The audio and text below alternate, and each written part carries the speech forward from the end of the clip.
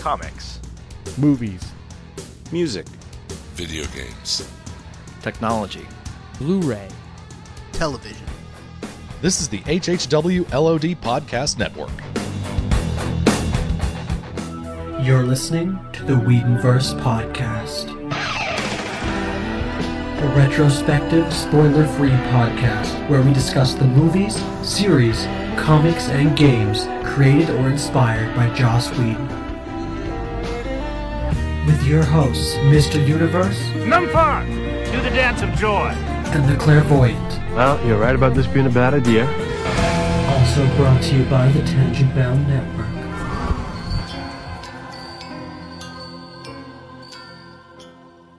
This episode, we'll discuss Buffy the Vampire Slayer, Season 2, Episode 21, Becoming, Part 1, with super special secret guest Jackie Dominique from Twitter, and Episode 22, Becoming, Part 2, with special guest host Annalise from Dark Angels and Pretty Freaks.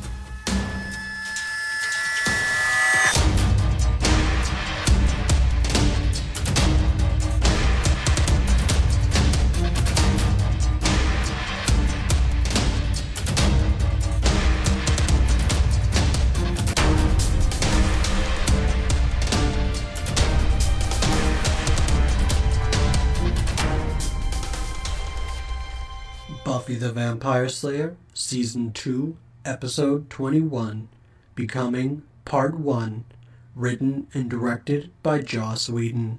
Original air date, May 12th, 1998. Alright, welcome back to another week of Whedonverse Podcast.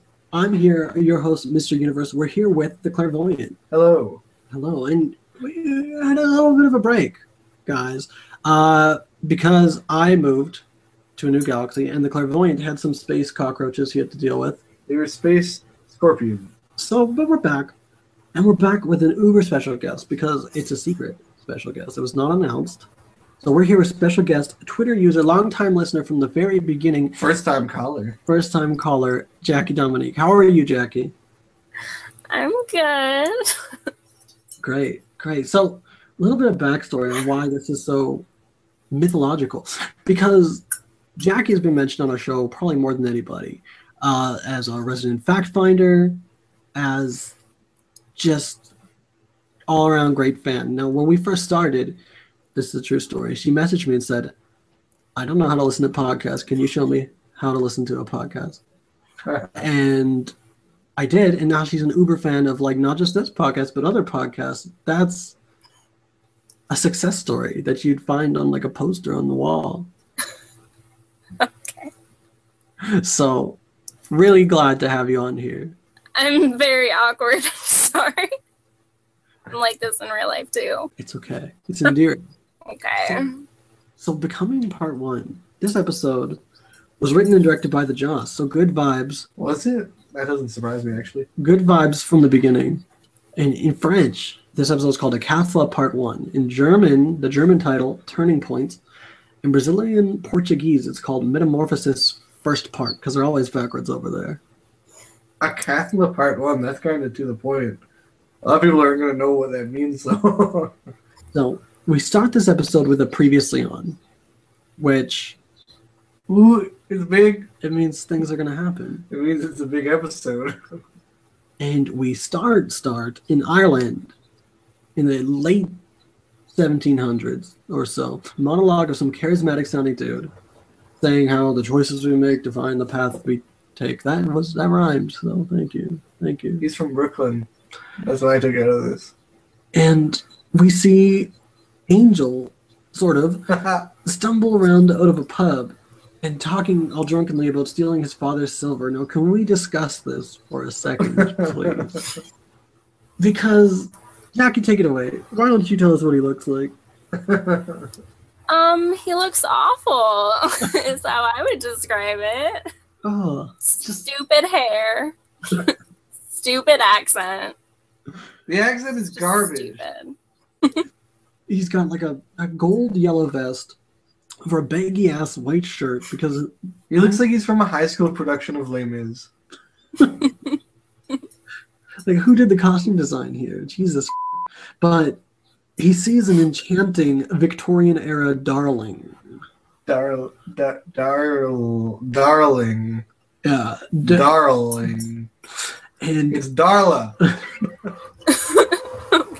now Darla looks pretty okay for the Victorian era. Yeah, how's that for a character you never knew you cared enough to see again?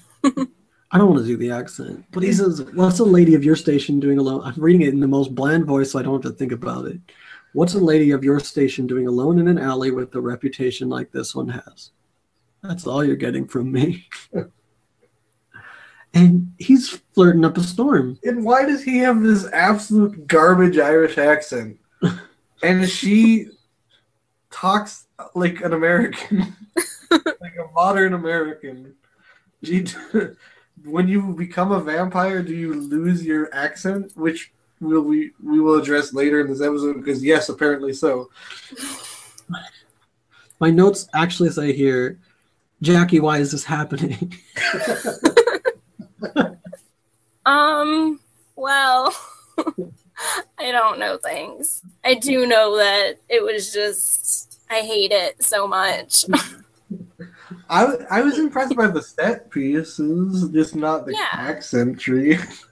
Because like this show was so low budget. It's like, where the hell did they find this?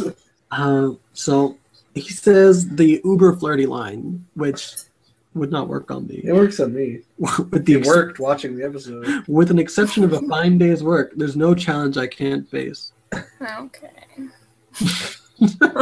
So she offers to basically Aladdin him. She can show him the world, things he's never seen, and he's like, "Okay, do it." And she's like, "Close your eyes," and then a Victorian vampire. That's kind of cool. She totally got like a mouthful of shirt and collar there, though. And she trains a plot twist. Well, I never saw that coming. So is Angel like a vampire now? Apparently so. But anyway, she draws a line of blood on her chest. He motorboats her. It's not sexy. And that's a human death count of 1. That homie got sired. Can we discuss why he got sired? Like, it's never explained why she could have killed him. She should have killed him. And she's like, I see this drunk guy stumbling in an alley. Let's make him one of He us. has potential. Because he's got cool hair for the time. He clearly had potential because it worked. Well, he became like the biggest big bad. So she knew what she was doing. Yeah. It was her young, crazy years. She's only like 200. It's like, I want this accent around me for forever. Like, If she thought he's cute, and she's like, I could deal with him forever. so we cut to modern times as Angelus, a breath of fresh air, seeing him young and With short hair. just, please, Not gross. yeah. What's your opinion on Not Gross, Angelus? I don't know. I really don't have an opinion ready in my brain. You prefer Angelus or Angel or vice versa? I guess I prefer Angelus Ah, yeah. because She likes the bad boys. because Angel's just dumb and broody. I don't know. Angelus is fun. I agree. Yeah. He's watching Buffy fight a couple vamps in the graveyard, and she's wearing her signature tracksuit. No, lots of you don't know we're actually doing a video chat. This time it's a new way of recording. Jackie's actually wearing the exact same tracksuit. Yeah, I bought it just for this. And to be fair, we both are as well. But ours is an authentic screen worn like Jackie's is. Cheap Chinese knockoff.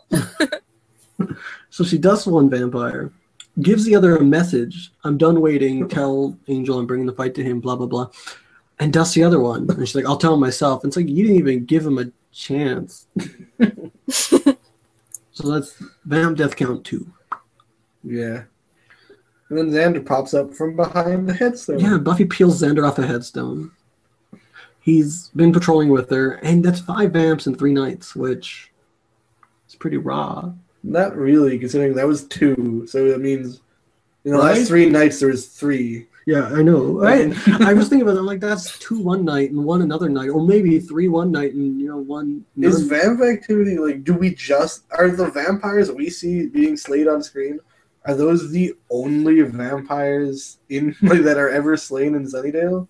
It's possible. because it's Yeah, like, I wasn't very impressed. yeah, you'd think that she's dusting like 4 or 5 a night, but they talk about how 2 a night is busy. And then they suddenly remember finals, and Xander says, "Why didn't you let me die?" So Buffy says, "It'll all be over soon," and Angel says, "Yes, my love, soon." He stares directly in the camera and But- calls me his love. He tries to walk away all ominously, but he brushes a leaf, and it like wiggles, and it makes him significantly less scary. And then we got the theme song. Jackie, why don't you sing it for us? Dun, dun, dun, dun. Oh my god. Better than you do it. Better than you do. You don't do it at all. I don't. No, I don't. I'm so happy. She knows all the words to the theme song. Me too. So after the theme song, someone's sandblasting a fossil or something. I don't know. It's Giles creeps on in. He looks like he's like. He looks kind of like Toby Jones, except like Cool. not Yeah. hideous. Yeah. But he's also like, I don't know. I don't live in the United States. Jackie, you do, so maybe you can help me with this. Is this a standard California accent? I don't live in California, so I don't know. I'm pretty sure, like, hey, what you doing over there? Isn't like your typical California accent. It's pretty funny because as soon as you guys mentioned him, I thought of Toby Jones, and then you called him that. On the same wavelength. Yeah, he's like a pretty Arnim Zola. Giles creeps on in. Apparently, he's some hot in the fossil world or something. It's a completely random plot point, never mentioned before. But he says that, oh, it's got some weird archaic writing. It predates all settlements I know about. And it's like, It looks not that archaic. It looks like Sanskrit or something. but he scrapes some rocks into a little container, which seems legit, but probably means nothing to actual archaeologists. Especially since they sent it in to be carbon dated. What's that going to do? What are you going to test it with? He's like, I see you haven't tried to open it. And they thought it was solid. And That he is tells a them, monolith. do not open it until I translate this because I don't want to be surprised about what's in there. Why is he suddenly expert, man? Like, is this a side career moonlighting as a random expert on random things? I think it's because if like chances are you dig up something with weird writing on it in Sunnydale, it's some mystical bullshit. And he's the expert on mystical bullshit. So. Later, Xander's performing a slaying reenactment with his french fries and toothpicks. Is that what they were? I could have sworn they were like matzo sticks. They were fish sticks because Oh, they talked God. about it. I prefer to think they were mozzarella sticks. They specifically call them fish sticks because I was like, what the are these? And then they said it. So Cordy seems way too amused, but I feel that's just charisma, not keeping a straight face. I mean, not Xander's charisma. Yeah, No, you're talking about the charisma of Xander. No, but the group is pretending to be riveted. And Willow Oz asks, isn't. You can't tell if he's riveted or not because he's just stoic and quiet. Willow asks if Buffy's ready to find Angel, and she said that's just the one test I might actually pass. Ooh, Oh. But because it's finals week. Willow says she'll get it through the semester if she has to sweat blood, which Spoilers. Oz, being a charmer, says, I think you'd sweat cute blood. Like, what? Well, first of all, that is not an adorable compliment. I think you'd sweat cute blood. Second of all, that is such a compliment I would give. Like, I was thinking, like, first of all, that compliment would not work. Second of all, that compliment, Oz totally made it work. So, that's such a Mr. Universe-esque like, clairvoyant, say something, anything. No. I love the way you say no. Jackie, That just makes me uncomfortable. say anything. I love that movie. I like that she likes the movie Say Anything. See, it's just a weak-ass compliment. So, we only love the compliment because it's coming from me. I mean, Oz. Haha. Bad.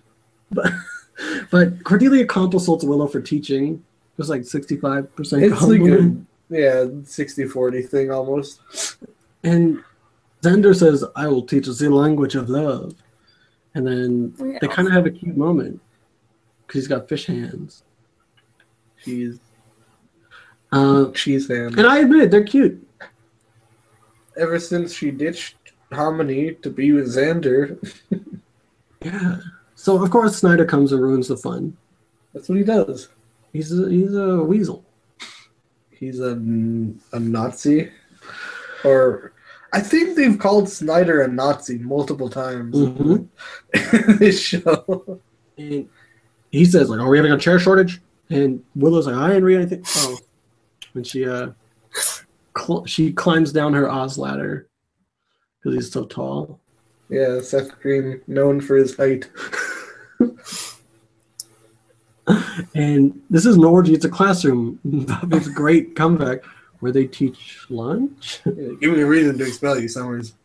But what a kind of cute exposition scene that doesn't use the library for once.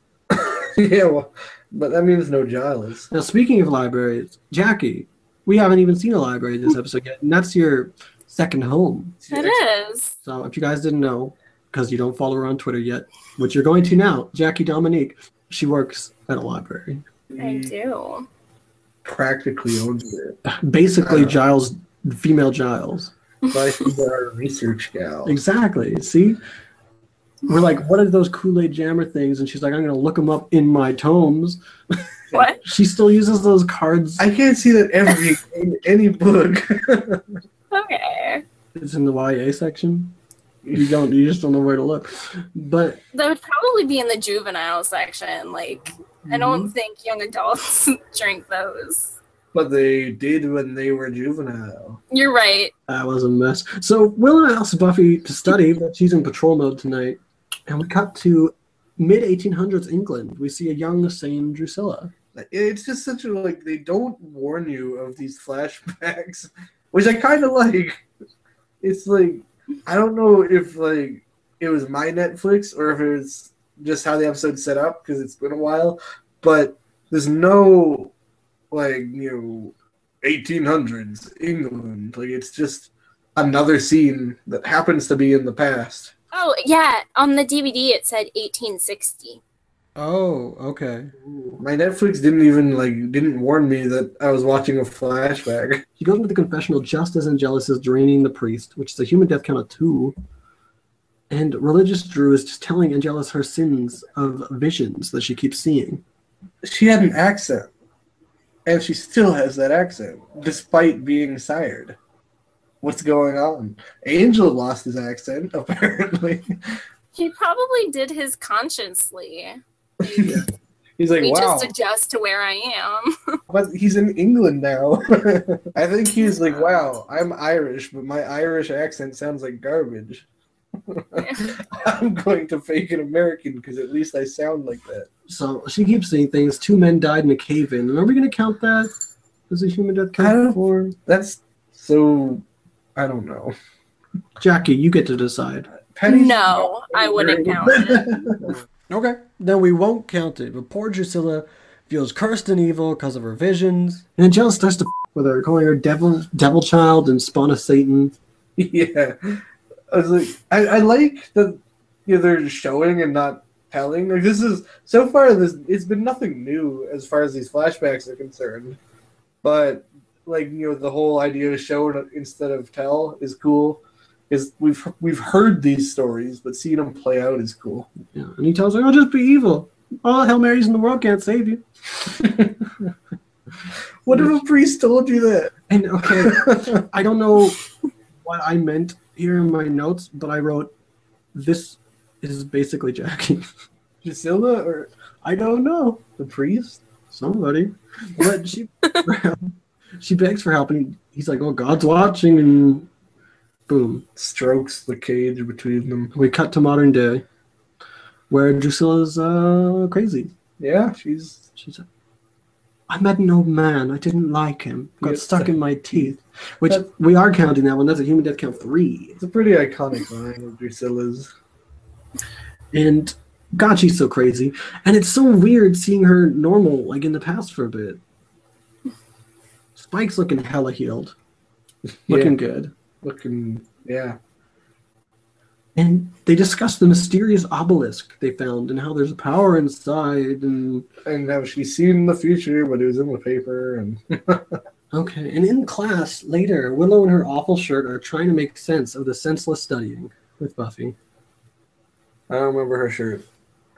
It's bad. Buffy is being very self-depreciative, and Willow's like, "Shh, girl, you're a good and a great. Behave." She accidentally drops her pencil right where the floppy disk is. Oh, this pissed me off. Buffy grabs it, but she doesn't grab the disc. She suddenly is It was like, right there. Holy shit. now, this next part, I don't know why. She said deja vu, but I feel like she was just doing it to be silly. She does it again. She rolls her pencil. Yeah, I have no. They. But I this think time, they wanted. They wrote in the script like, Buffy drops her pencil and finds floppy disk, but then they also wanted to f with us at the same time. So they literally. There's no other reason for this scene to exist. But yeah, they just want to hurt our hearts. She does it again. She finds the floppy. Thank Jesus. Thank God Jesus. One word. I noticed that the shot is like her picking up the floppy disk and leaving her pencil, but then she has the floppy disk and the pencil in her hand. Maybe she scooped it. So Willow pops it in the comp. They think it's a bit morbid going through the files. They downloaded Moloch again. It's He was on a floppy disk all alone. they start pulling up the files. restoration files, and Buffy says, "Does that say restoration?" But if you pause it, Buffy's seeing shit because it doesn't say restoration anywhere on it. Okay. Willow was scrolling. But yes, finally, thank God, my heart. Yeah. I'm a Bangel shipper. Jackie, who do you ship? I usually ship who I'm supposed to. While I'm supposed to ship them. I don't ship them throughout the entire series, but I like them. So good. Good. Good, great. So who do you ship yourself with in Buffy? So she's supposed I'll to go ship first. herself. I ship myself with Giles, Clairvoyant, Oz. Jack. Harmony. Okay. Why? Oh, okay. What? I'm not sure why we're all same-sex shippings, but We cut to a man panting in a Romanian forest, as one does. In the late 1800s or so, as is customary. they're doing a ritual of some sort. Angela stumbles into the camp, and boom, restored soul, because Romanian girl death count 4. Yeah, they had this like Drusilla-looking chick and all these flower petals on her. That's how you know she's dead. You don't just put flower petals on a living, sleeping person. Why not? I was gonna say they did to Jenny, and then oh wait, hey, that's probably a throwback. The whole flowers thing with Jenny's death. I doubt that. I don't. She's from the same tribe. Maybe. But the Romanian guy is dropping exposition soul bombs. His accent is a lot less cheesy than Uncle Enos, but still not correct. Yeah. And sad puppy Angel is feeling for the first time. We cut back to Jackie's home, the library. They give the paper to Giles, and they piece together the plan that they can curse Angel again. They can make him curse him for being good. Is it really a curse if it's good, though? Really? Yes. Not really good. It's not supposed to be. This has a very positive side effect. But Willow admits to researching the black art for educational fun, and she thinks that she can do it. Ooh. But Giles advises, no. She's done spells. She did a spell. Kind of. Giles says it's a door you might never be able to close, and Xander takes the presumably clairvoyant route. No. And thinks everybody's crazy. No. Speaking of clairvoyant, I realized just today that Drusilla's power is clairvoyance. How handy. How dandy. But no, I don't agree with Xander in this scene. Well, I can see where he's coming from, but he's definitely not seeing the whole picture here. He's not wrong. I think everyone's right. That's how you do it. That's how you not piss anybody off. You gotta agree with everybody in the room. Well, everyone is right. Xander's just an asshole. Yeah. So Xander thinks they're crazy. He doesn't want to restore Angel. He's a killer. He wants him dead. And I'd see where he's coming from too. But he's missing the whole picture. Like Angel didn't do this. Angel without a soul did this. If we give Angel a soul, he won't do this. So Cordelia agrees, and he's like, "For once, I wish you'd support me, and I just realized that you did, so I'm going to awkwardly." Actually, I think I would lean towards Xander, to be honest. Not the idea that Angel is a killer, because Angel is not. But the whole what's to prevent this from ever happening again. I wouldn't say the best thing is to kill him while he's mad. But, there should be some preventative measures in place at the very least. Yeah. So, and Giles says curing Angel might have been Jenny's last wish, and Jenny's dead, and then they scrap. Ooh, they scrap. Which is true. Well, yeah, he is correct.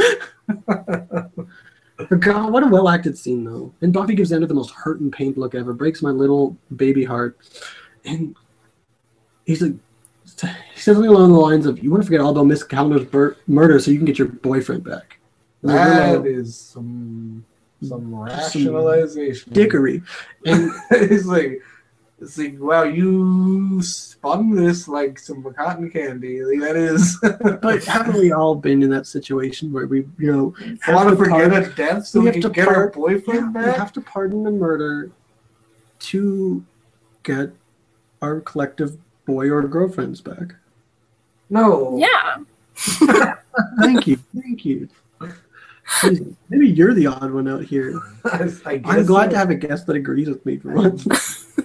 But if I said it, she'd say yeah too. She just says yeah. No. I'm very agreeable. She agrees with me. No, but I only like people who are mass murderers.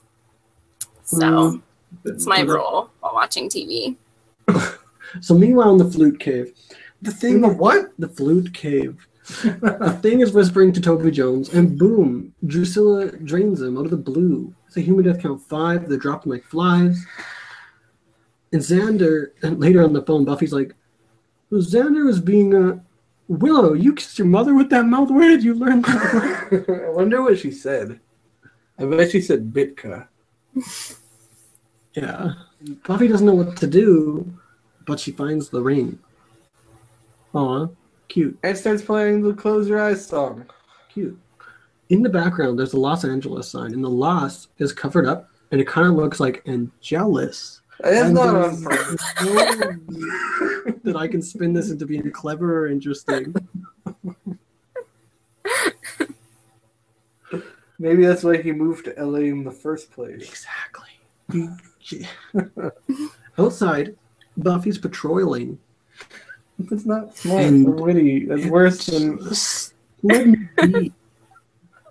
Boom. Kendra. Fucking Kendra.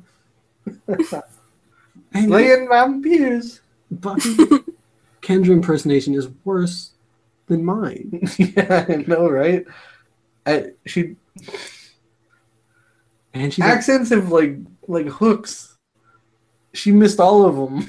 Like she just put on a voice. A dark power is about to rise in Sunnydale, which is true. Elsewhere, now that we've been also speaking of characters that I didn't know I cared enough to see again. It's kind of cool seeing Kendra again. It's kind of cool seeing Darla again. No. I don't like the accent, but I like the character ish. Jackie. I don't dislike her. I kind of like that actress, but probably because she's in literally everything. Wait, Bianca Lawson is fantastic. We're not disputing that. But fantastic at accents. But man, I don't know if we can ever get along ever again if you like the character Kendra. Kendra's not that bad. I'm just not a hater. I just like people. You got Girl Giles with Buffy powers. But you like Buffy, you like Giles. You can't both combined. Anyway, Elsewhere Spike's unimpressed. It's a big rock. Can't wait to tell my friends. They don't have a rock this big. Which is true. He's not wrong. And Angel tells the story of a Cathla the demon who wanted to swallow the world, but a knight killed him or something. He turned into a gargoyle. Yeah. I'm not very terribly well sculpted one, considering he used to be not stone. Exactly. That's unfortunate. So if I were to...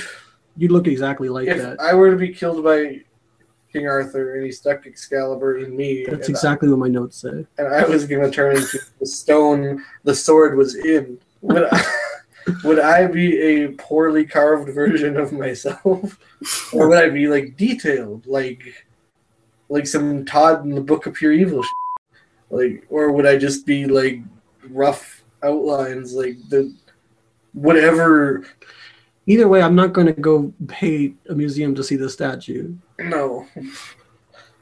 Who sculpts these statues when you turn into them? Because, like, some sculptors are better than other sculptors. And so, like, if you turn into these, like, is there an artistic flair added? I'm done talking about You this. turn into art. You literally turn into art. So, It's like if you turned into a painting. Who did that painting? so Picasso? oh my god. He's got a different style than Monet. So, Angel tells a story. Basically, King Arthur has to pull out the sword, wackiness ensues, and he has another awful angel line. My friends, we're about to make history. End.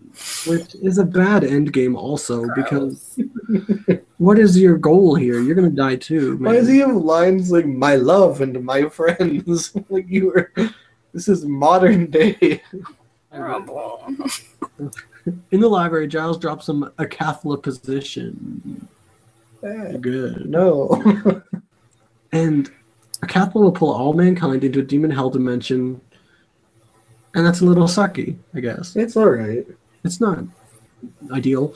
Kendra wants Angel to die.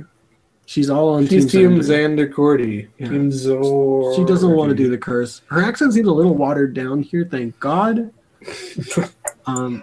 But Kendra to the rescue because she has a sword that might stop a Catholic. Just has one. She just had one kicking her around. And it's flimsy as shit.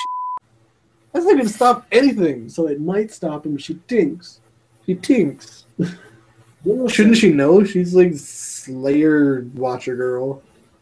Willow said that she needs an Orbithesla to restore Angel. And Giles happens to have one as a paperweight. This has one.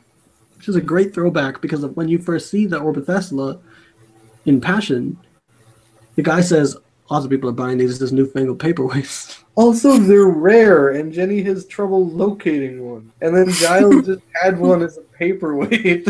Now, to our listeners, you can't see what I'm seeing right now, but Jackie actually has 6 of them scattered around her room. Like Dragon Balls. Yeah. It's actually how she powers the electricity in her house. Souls. Is that not what you guys do in Canada? No. We use electricity. So Buffy, the ever hero, is heading out. She's gonna find Angel, but Kendra's her backup back here, and while Willow works on Kendra's the not story- even her backup. Well, back here. Oh, because like Buffy, like she's like, oh, I'm gonna fight Angel and I'm gonna kill him. But if I don't, and then I'm like, Kendra will. And she's like, Willow's my backup. This is girl who's never. You did like one shitty spell once ever. She's gonna life-threatening thing. She's the backup. You stay here, Slayer. That came here from Jamaica for this purpose. No, we don't know where her base is. You can't just assume she's based in Jamaica. That's I don't know. It seems she reasonable. could be based in France. We It don't know. seems reasonable. And elsewhere, the villains are doing villainy things. Lots of even screen time given to both bads and goods. And Kendra, who's kind of She's good. in between. She's with the good guys. Angel vamps out and bites a dude. Because more human deaths. Why not? That's 6. We don't know he died. Who was he? We didn't even see his face. Was he the set designer? It's like, I really want to take my shirt off. Imagine being the guy who thought this was his big break. You see the back of his head and then he falls. Sucks, man. But Angelus has got the blood in his hand, and he goes to awaken Decathlon. And flashback to the early 90s, because, I don't know, we're jumping around everywhere. Angel is homeless on the streets, as we all have been. In the early 90s? In the early 90s. But Slumdog Angel is a breath of fresh air compared to Irish Dapper Gentleman Angel. Yeah. What's it doing for you, Jackie? We've got. What's it doing? Let's rank our angels. We've got Irish Angel. We've got the worst. Okay, bottom on the list. We've got 1800s Angel. We would say English Angel, but that's not. It's not accurate. We've got Modern Angel, and we've got almost modern Homeless Angel. Which one's the best for you? I think just chronologically just gets better. It gets better over time. It's like a fine wine. A voice from before shows up that we all recognize. Brooklyn accent, you're disgusting. He's a classy dude in a bowler hat. He's probably my favorite recurring character. Spoilers, you never see this guy like again, ever. And you should. It feels right. Because Angel has a lot of flashbacks to his life. So this guy feels necessary, but apparently he's not. He's like, what are you gonna do? Bite me? Oh, horror, a vampire. Like, he doesn't have an accent like that. Kinda does. But he's also New Yorkian. And he knows a lot about about He's like one of those, hey, I'm walking here kind of guys. Yeah. He knows a lot about Angel, and they go for a lover's walk to McDonald's or wherever lovers go. McDonald's. That's romantic. Yeah? Yeah. Maybe not in America. I bet they go somewhere fancier. Olive Garden is the free breadsticks. People talk about Olive Garden all the time. I've never been to it, but everyone's like, they talk about it all the time. We don't even have Olive Garden here, and I haven't been to an Olive Garden. I've never been anywhere. I'm pretty loserish. She does not leave the library. She's crouched right now in the books on CD aisle, just podcasting. Yeah. It's like one of those book lights strapped to her forehead. Free Wi-Fi. I mean, why not? That's true. But you're being too loud. It's a library. We are so talkative at my library. Like, I'm pretty sure our patrons want to shush us. Like, they excuse me, this is a library. Yeah. Like, my coworkers will be talking about, like, their gynecology appointments. I'll think of something witty about that. Just give me. You'll put it in post. Yeah, I'll dub it in later. But he tells Angel, hey man, get blood from Butcher Shop. What's wrong with you? He's like, I don't understand what you're doing. He's like, nobody understands me. It's my curse. And his name is Whistler, lately. What the hell does that mean? It's supposed to be ominous. He's lately it's Whistler. He's not a vamp. He's technically a demon. Why does every show have someone called Whistler on it? Is this a common nickname? Is this a common occurrence in your Maybe. life? What are you talking? Examples. Maybe I'm just referencing Prison Break. I don't know. So Prison Break and this. And that's every show ever made. Yeah. That's all the library has in stock right now. But he's not a bad guy, he says. And he tells Angel... He gets a hot dog with mustard. Yeah, just mustard. And then... I don't like how he eats it. It bothers me. But he tells Angel, you could be more useless, or you could become somebody, and gotta show him something. Like Billy Crystal. Yeah, and he's like, gotta show him something. Where? And then jump to rock music, Emery High. We're in L.A.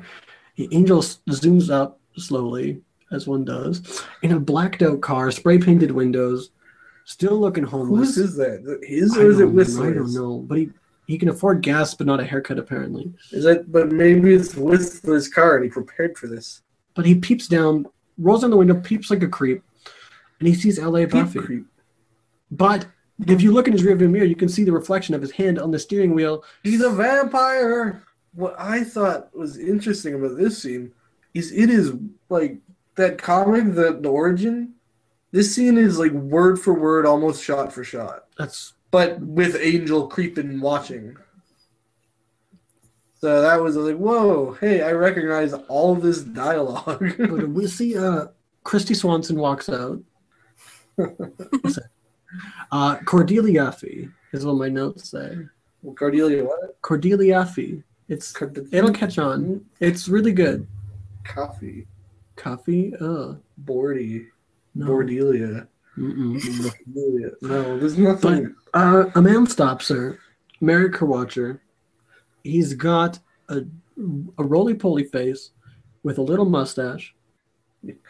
It doesn't look like Donald Sutherland at all. No, but he says like you gotta fight vampires, blah blah blah. We cut to watching Buffy fight a vampire in an orange bubble sweater and floral tights, which are also in the Origin comic. Because 90s. And since we last mentioned it, Jackie's actually changed her outfit to that now. Yeah. Costume change. But one thing I don't think I talked about it on the Origin comic, and I don't think I could yet. But one thing that bugs me about that comic, if by the way I recorded a review of the Origin comic several months back, go listen to it. But Merrick in the comic has like giant like mutton stache, while in this episode he has a little mustache. But it's the same scene, just his facial hair is different. And in the comic, he rocks that mutton stache from the time him and Buffy meet to his death, which at no point in the series is he ever shown with that facial hairstyle. Like, why did you change something like that when you're so accurate to everything else, aside from vamp color? But Christy Swanson Buffy doesn't really know what she's doing. Fighting this vampire, she misses the heart, which that's gonna suck. Yeah. Well, it doesn't seem to be a problem in the past in the series. Stab a guy in the shoulder and he dusts. But boom, dusts him. Does a vamp dust count 3? Merrick's, you're a creep, but you're not Donald Sutherland creepy. So we'll let it pass. And at home in the past, Joyce is mad at Buffy for staying out late, which I've never seen that happen before. Yeah, but we get to see a great, fun glimpse of Buffy's just deteriorating home life. And it seems I like because it seems very different. Like same dialogue she could say in a last episode, but more frustrated and on the edge. Like a great delivery by Christine because it's just a subtle touch of smart, like knowing your character, knowing that she's in a different place back then than she is currently, and portraying a difference. Speaking of Christine Sutherland, we didn't get our Sutherland action earlier when they robbed us of Donald, so here's the Sutherland accent acting. I don't know where I was going with this. Christine Sutherland and Donald Sutherland of the same name was the joke. In the background later, as Buffy's doing, I don't know, girl things, whatever girls do, you can hear her parents fighting, which I said that way too gleefully for what it was. Her parents were having an argument. Oh, do you think that's actually the actor Hank? Might as well. You just need to call him and, hey, can you record something over the phone for me? But also it feels like it's a hassle to call him and say, hey, could you record something when you can grab like a key grip? But it's reminiscent of Angel watching this thing is reminiscent of Passion when he watched, but entirely different intentions and feel to it. And context and everything. It's just Angel watching something, watching Buffy like a creep, which isn't new. And he wants to help her out. He decides he wants to be somebody. Why does he want to help her out? And Whistler's that's creepy theory is she must be prettier than the last lady. She's 15. I fail to see the problem. This is like 200-year-old, 30-year-old. He's a 15-year-old and he's like, this is the girl that's gonna turn my life around. That's so creepy. We've all been there. No, Jackie and back me up. We've all been there. I know that she agrees the age gaps are creepy. No, she agrees with me. We've all. You have to pick a side here. I would only be with someone born on my exact birthday. Otherwise, they're too young or too old. It really limits it. But what if they're like minutes older or younger? Then it just really matters how cute they are. There's some wiggle room. if She's like, I'm not crazy. Yeah, I went to school with a girl who shared my birthday, so Did you date her? gotta be guys. She was a lesbian, but I didn't date her. That's a missed opportunity. Exactly. Not a lot of them are going to come around with your current criteria, so... Yeah, there are people born on my birthday. Just like search the date. Stalk people down. But Whistler says she must be prettier than the last Slayer, which she is, because that's what the Master said previously. I wonder who the last Slayer was. Poor girl. She gets constantly told she's ugly. Maybe Toby Jones was the last Slayer. I'm a girl. He's British. I was just thinking of that Toby Jones guy impersonator earlier. Whistler tells Angel, you couldn't go 3 rounds with a fruit fly. Which is the best line ever. What the hell? Who talks like that? And Whistler says, like, I want to learn from you, but I don't want to dress like you. Which, true, Whistler is crazy charismatic, but kind of a funny-looking dude. No, seriously, who talks like that? Sounds like a Groucho Marx line. You're gonna go 3 rounds with a fruit fly. Like, in the present, Angelus grabs the Acathla sword, tries to take it out, but boom. Unworthy of ruling Asgard, cannot lift Mjolnir. Someone isn't worthy. Why is Spike so happy about this? He's so smug. He's like, yeah, I want the same thing you want, but it's kind of funny that you don't get to be worthy. Well, it's Schadenfreude. It's just, you want people, Jackie, back me up here. That's my catchphrase of the episode. You gotta, if you hate somebody, and even if you have the same end game, you want to see them fail. You want to see your annoying coworker go to shelf a book, trip, and fall. Take out the shelf. That would be me. I would be the one doing that. But if a coworker hated you, they would want to see you doing this. And they would get what they want. But yeah, if you hate someone, you want to see them fail. Like, it doesn't matter. But they're on the same team. I don't get evil people. No, this isn't evil. This is just people. No, this is. I don't think like in like the Scoobies are like pulling this backstabby. Really doesn't want to see Buffy fail. Might. Yeah, but like Drusilla's been falling all over Angel, and like rubbing herself up on. So it feels nice to him probably that that he can't do this. It's true. I agree. But yeah, Drew's a bit freaking out. Like, what are we going to do? Angel gets so mad he smashes an antique vase because no respect for artifacts. In class, Buffy's writing her final. Somebody walks in. A vampire. What the? Yeah, what is this? Tonight in the graveyard, you will come to him. Boom. Self-immolation just blows up. It's like... It's kind of like a suicide bombing, except the whole fact that no one else is getting hurt. It was just a suicide. It was like a human, this message will self-destruct. But that's a vamp death count 4. First time we see a vampire burned by sun on screen, because the anointed one was not on screen. Is this really the first time? Yes. It looked kind of dumb. So, what was the first time? She like she started on fire and then teleported away. Like Star Trek style. So Buffy goes to Jackie's library, tells the gang she has to go. We'll hold Angel off, but they gotta stay. But she says, like, a vampire comes into your classroom and says that until you stop him, more will die, and then dies. I'd be like more vampires. Good. I'll hold off then. Maybe that's what she meant, because she didn't want Angel to come. Like, because Angel's busy doing his own shit. He doesn't want the Slayer distracting her. So maybe that's what the vampire was saying. Like, hey, if you leave Angel alone, we'll kill a bunch of vamps. And she read the message wrong. She's like, oh shit, he's gonna kill people. Let's go to him now. As she leaves, Kendra gives Buffy her lucky steak, which, oh, it's so weird. It's so wiggly. She calls it Mr. Pointy, which What was this previously? this is the first and only time I actually cared about Kendra. Her first semblance of humanity. Because she named her wiggly ass snake. Snake Wiggly- steak. Wiggly ass snake.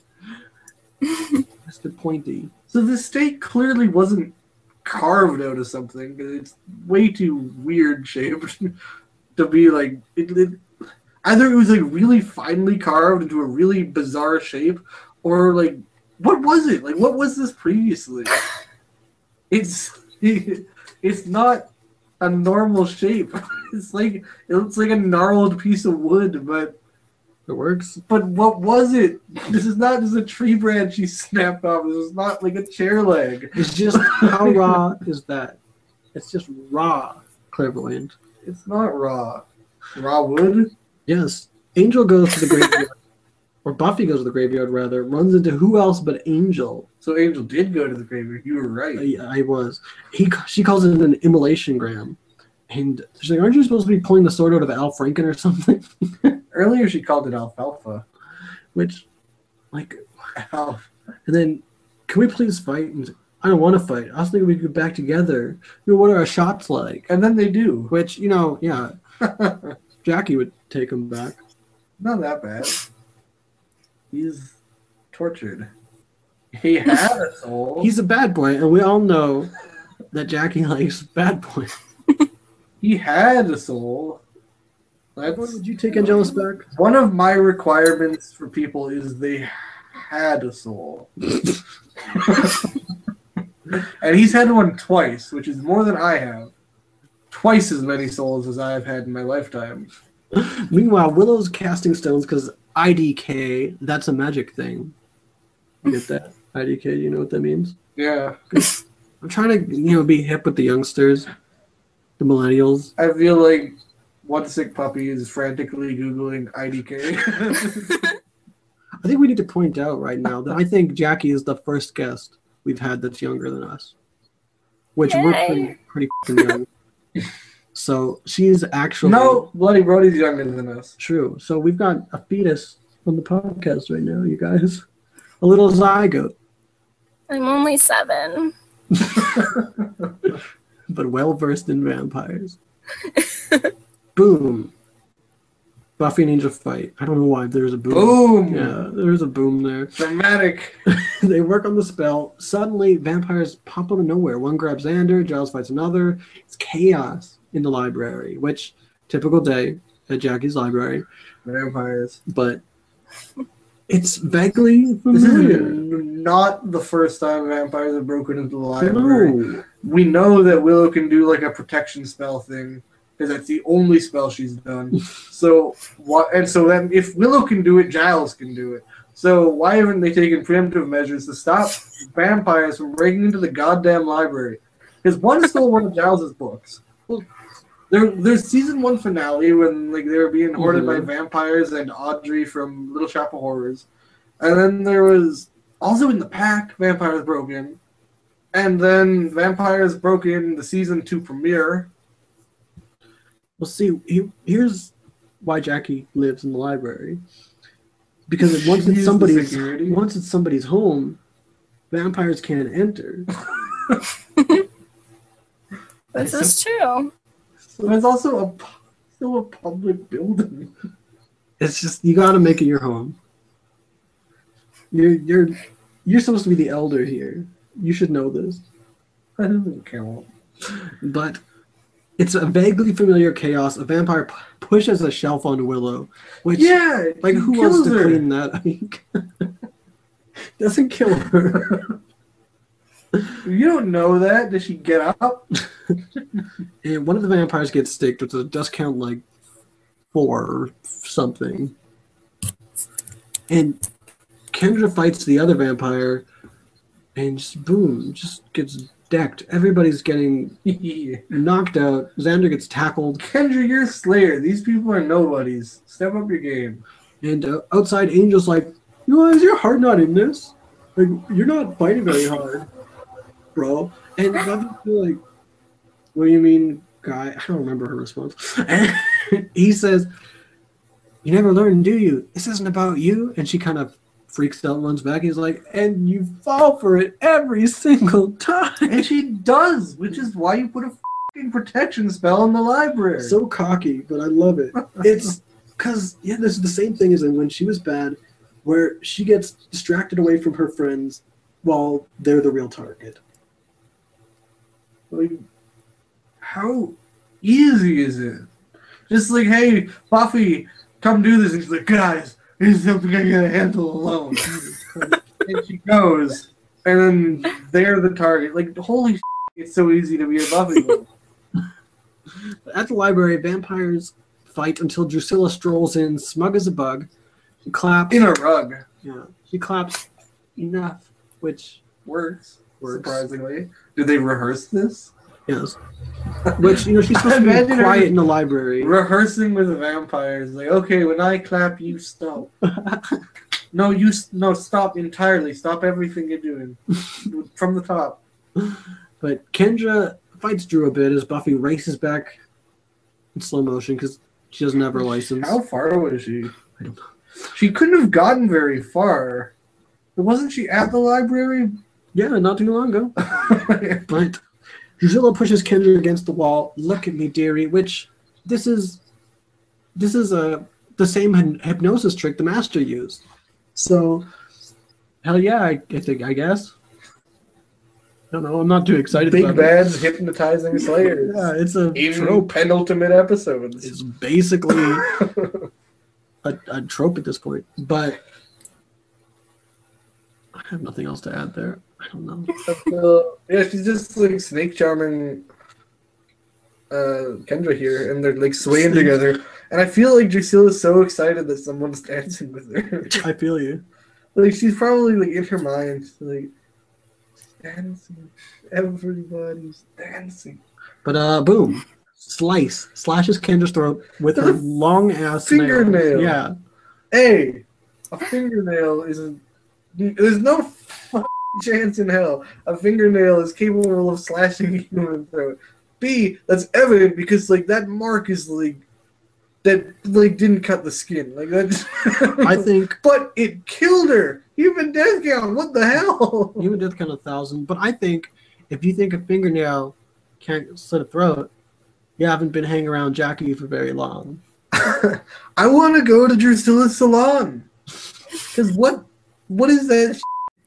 Like, yeah, I would like the deadly weapon manicure. That means it's going to be a new Slayer called. So, good riddance. Your good riddance is right, thank you. To the accent. Not as shocking as it could be because bad makeup. I don't know, Jackie, when you first saw this scene, what was your thoughts on this? Was it something that impressed you or shocked you? I was probably like, oh. Takes a sip of her coffee. So I was shocked the first time I saw it. I was shocked, but also something in my back. I was like, oh, but something in the back of my mind was like, that's dumb. Even like little fetus me was like, this is some dumb shit. Because she just slit her throat with a fingernail. There were a lot of ways she could have killed her. She was hypnotized. She could have done anything. She could have just kept shoving her fist in her throat until she... I don't know why that's where my mind messed went. up. No, shut up. But she cut the skin of half of her throat. It's like a little like she. Do you think she just had the red paint on her fingernail and just rubbed it on her? Or the makeup person actually thought that they were doing a good job?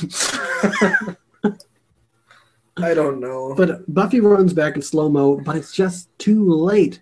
The vampires are dragging playing the Buffy Angel Love theme, which is a strange... No, it's fitting. Not really. But the vampires are dragging out the bodies. It's Whistler continues his monologue as Buffy runs back in. She finds Kendra's body. I really do love his monologues in this episode. I think they're really cool. But I can't remember a goddamn word from them. Yeah, no, I know exactly what you mean. I was like, should I write these down? No, I'll remember. And then sitting here like, I don't know what he said. Not a single word. Probably said and. Yeah? Or the.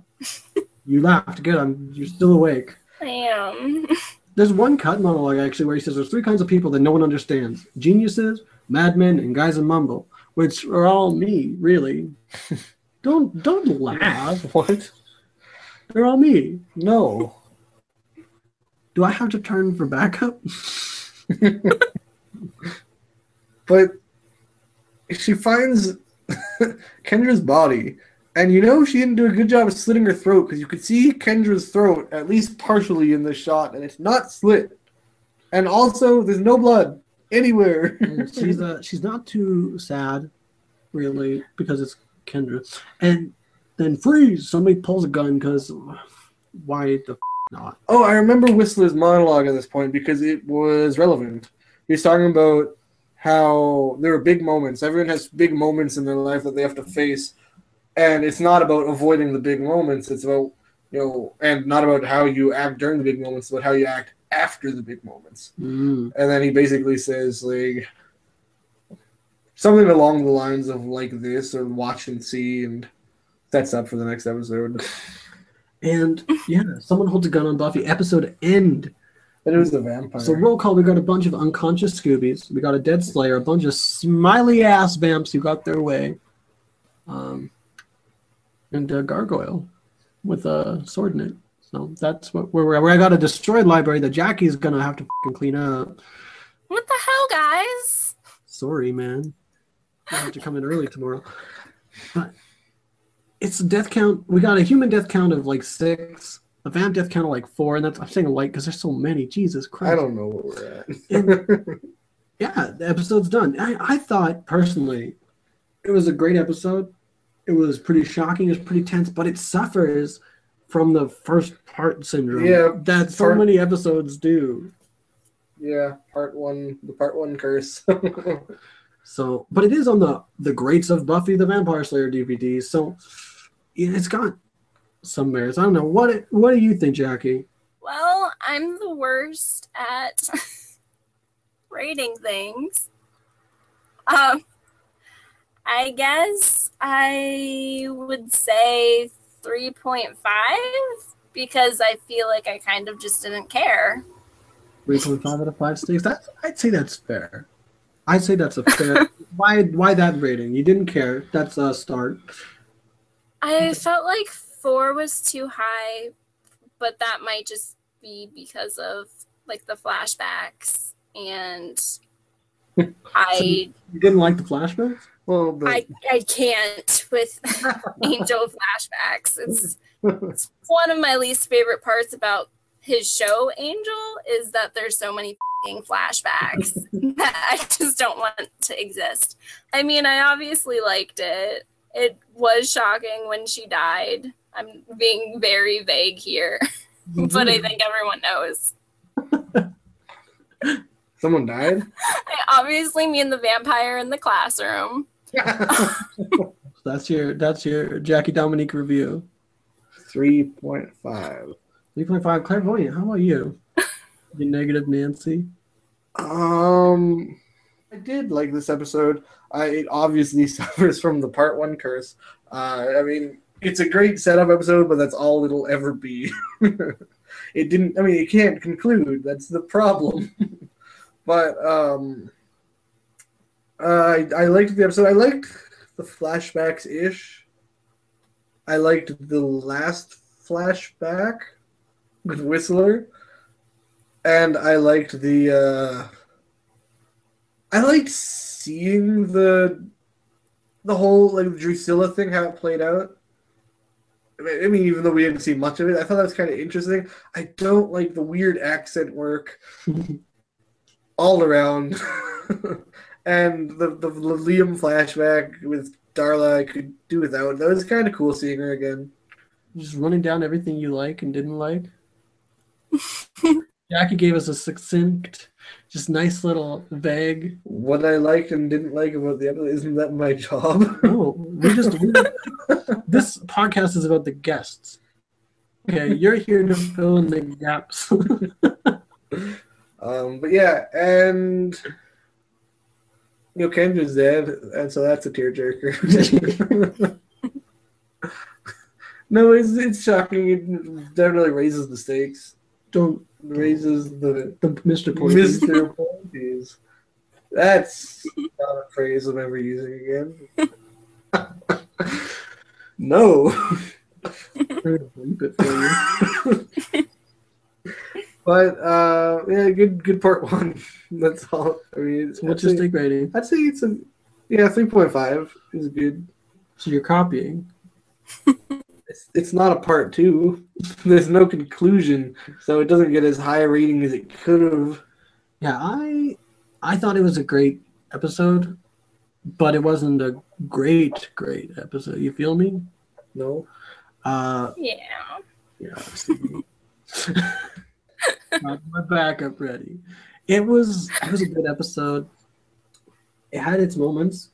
Didn't fail myself really getting into it, maybe because it jumped around so much with the flashbacks. So I originally wrote 4 to 5 stakes, and the reason I wrote that is because it's on the Greats of Buffy DVD, and I'm like, it has to be good. But you guys have changed my tune.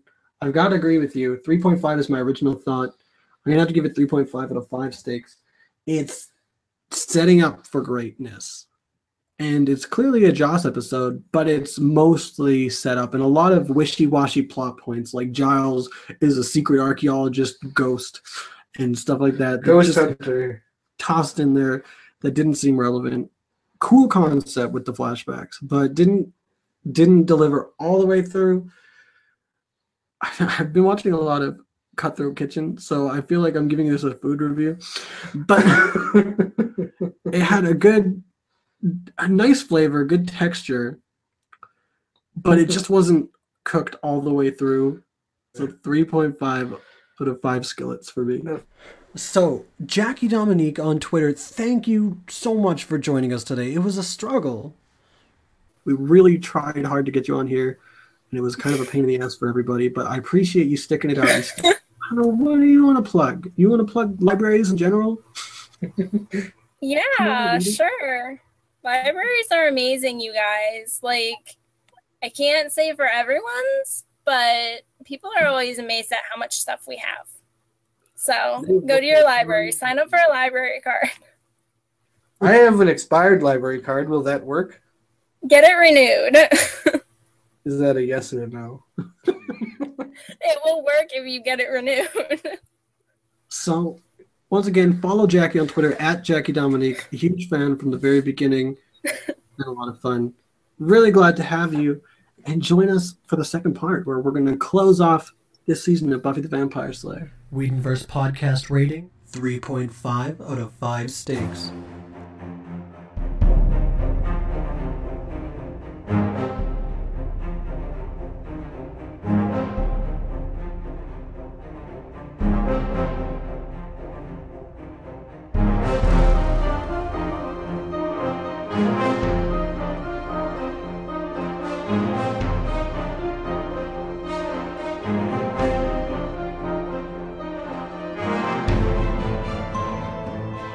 If you like what you hear, don't forget to follow us on Twitter at Whedoncast. Like us on Facebook at facebook.com/Whedonverse podcast, or review, rate, and subscribe on iTunes or Stitcher Radio. The Whedonverse podcast is brought to you by the HHW LOD Network. You can find them at hhwlod.com, on Twitter at hhwlod_network, or on Facebook at facebook.com/hhwlod. The Tangent Bound Network can be found at tangentboundnetwork.com, on Twitter at tangentboundpc, and on Facebook at Tangent Bound Network.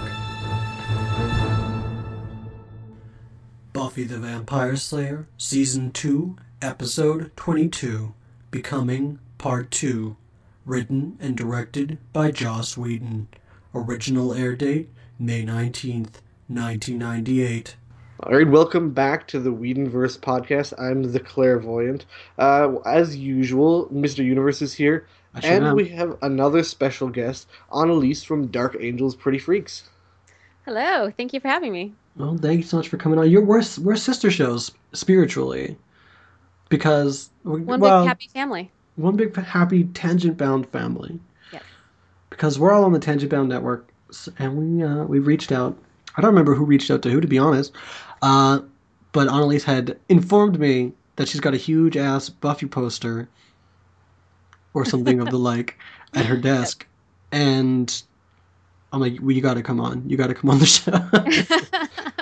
Now, It's another true. thing Annalise has is a dog, and you will hear that multiple times throughout the podcast. Trust us. Yes. Sorry in advance.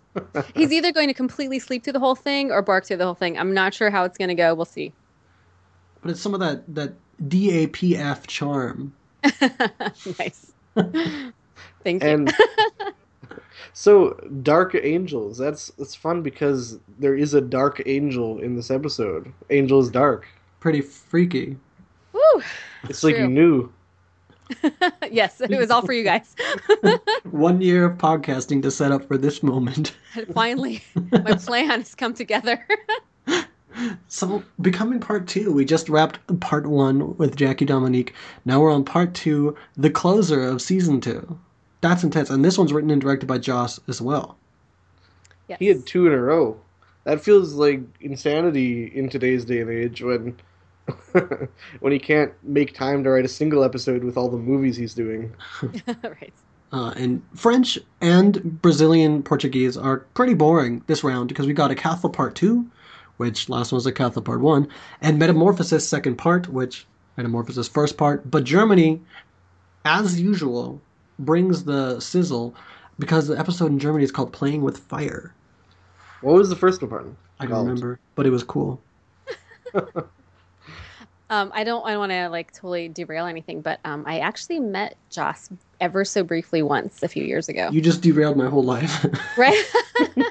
Like obviously it wasn't like a huge moment, but we were both at. Yes, it was. No, I mean, well, I remember it. I'm sure he has absolutely like forgot it like the second after, but we were both at San Diego Comic-Con, and I was sent out to get like some more badges or to get the rest of our badges for our booth, and he just so happened to be the person in line in front of me with his assistant or whoever this person was, maybe agent, I'm not sure, but he was just kind of standing there, and his assistant was talking to the customer service lady, I guess the person who gives you badges, and she was explaining to him that they couldn't give them a badge because he wasn't on the list. He wasn't on the VIP list. And the assistant was just having a total cow about it. Obviously. I mean, it's Joss Whedon. Right. And he's like, and the assistant was saying basically exactly that. It's Joss Whedon. And like points, and Joss like holds up his hand and kind of waves. And then he kind of turns to look at me, and because I'm standing next to him, and now I realize it's Joss Whedon. I'm like, oh, hey. And he kind of smiles at me and like shrugs his shoulders like sorry, and I'm like, yeah, no, it's cool. Yeah. Oh my God. You take whatever time you need. Yeah, and I like kind of turn my face away and have this moment like, oh my God. And then I turn back, I'm like, yeah, yeah, it's good. Yeah, and well, I totally got lemonade with Summer Glau's sister, so. It was really a cool moment, though, because of the fact that the assistant was freaking out, and Joss was like, it's really not a problem. We'll just make a phone call. We'll work it out. It'll be fine. And he's like, no, you don't understand. He's on the agenda, like the program. And he holds up the program, and there's like a picture of Joss on the back cover because he's like delivering like a thing that day. He's like a panel that day. And he's like, and he points at the picture, and he points at Joss. He's like, Joss Whedon, you've got to be kidding me. And the lady's like, I'm sorry, I just don't have clearance to give him a badge. And he's like, oh my God. And Josh is like, dude, seriously, it's okay. We'll make a phone call. Let this nice lady go. We'll just step aside and make a phone call. It's no big deal. And I'm like, oh, okay, cool. Thank you. And that was basically it. And then they were both on their phones after that. But I mean, he was super polite, super nice, and kind of gave me the I'm sorry shrug. And I'm like, oh no, I think that it's okay to be upset. You're on, like, his picture was on the program. There was no like, I mean, Comic-Con's kind of known for, like, you get a Stan Lee autograph, you get a Joss Whedon autograph. I don't want to do this podcast anymore. Yeah, that was probably the most exciting anecdote of my life. It was just kind of a funny like little moment, and obviously I will remember it forever. But I'm sure he didn't give it a second thought. So, I mean, I don't know if that guy still works for him now, but And maybe Joss is somewhere like, man, I wonder what Annalise is doing right now. Right? Exactly. I'm so so in there, right? I feel like after this show is done, I'm gonna be asking like every detail of the story. Like, what does the assistant look like? Did he look Right. like Wesley from Daredevil? Like, I don't remember what he was wearing. Like it wasn't, because as soon as I realized who it was, I was just like, oh. And then you like have those moments where you can try to be cool and you never really succeed. And you're just like, I'm just gonna not say anything because otherwise I'll say something really stupid and you can never take that back. So I just smiled and nodded and just was very polite and just stood there. Handled it perfectly. I don't know. I probably could have gotten an autograph at that point or something, but I didn't. could have copped a feeling. That could have helped. You could have been like, Mr. Whedon, can I get your autograph? And they're like, here's a badge for you right now. Right. Here, have one of my badges. That's actually funny because I was about to offer that. And then when I got back and told my so-called kind of boss at the time, I was like, I just saw Joss Whedon and I almost offered him a badge because they wouldn't let him in. He's like, dude, did you give him a badge? Because you should have. I'm like, I just, I wasn't sure it was okay. And he had it handled. So he's like, next time you give Joss Whedon a badge. I'm like, right. Note to self. Next time I see Joss Whedon, give him a badge. Right. For any reason with no whatsoever. context. Right. Yeah, exactly. Anyway. Okay. Sorry. I just didn't mean to derail. Let's go. Let's do this, I guess. There's no meaning to my life anymore. Oh, but... stop it. Come on. I saw him in line waiting for a badge. That's exciting. That's big. So we start this episode exactly where we left off last episode, with the police pointing their pistol at Miss Summers. Was it a revolver or was it a pistol? I just said pistol, did I not? You said pistol, but Jesus. I'm assuming it's a pistol. It's a police officer. Revolver doesn't seem very effective. I don't know, I seem to remember it being a revolver, but I could be misremembering. Anyway, they're yelling at her, back away from the girl, put your hands up. And, obviously, this looks bad. But we don't actually see Kendra's body in this scene at all. I don't know if they didn't have Bianca there or they shot it, but she was just out of frame. But she's not in the scene. You don't need her. Not really. She's dead. She was probably there, I don't know if they recorded these episodes together.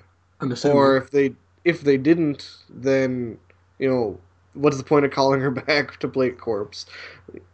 I was actually, one of the things I noticed about this scene that, cops hardly ever show up to anything they do.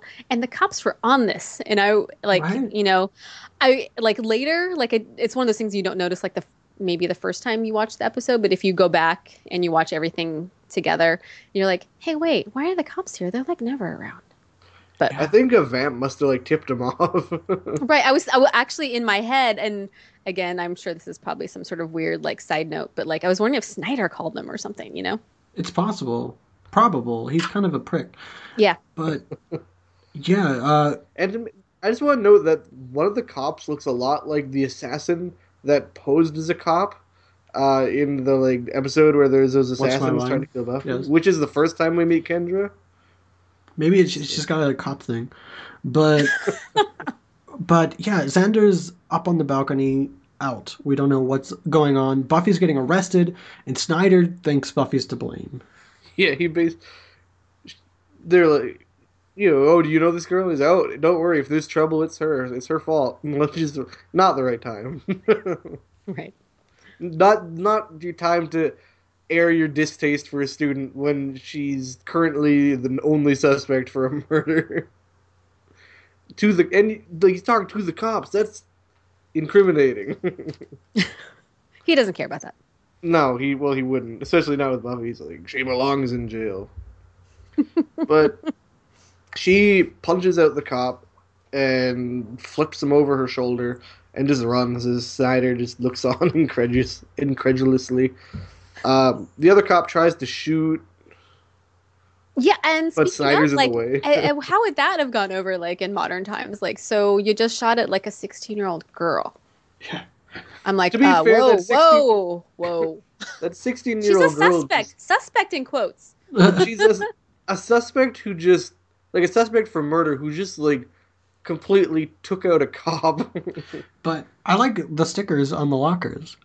Because we've Oh, I got didn't notice that. sheep. One says sheep, one says porn star, and just a regular Etnies, skate sticker.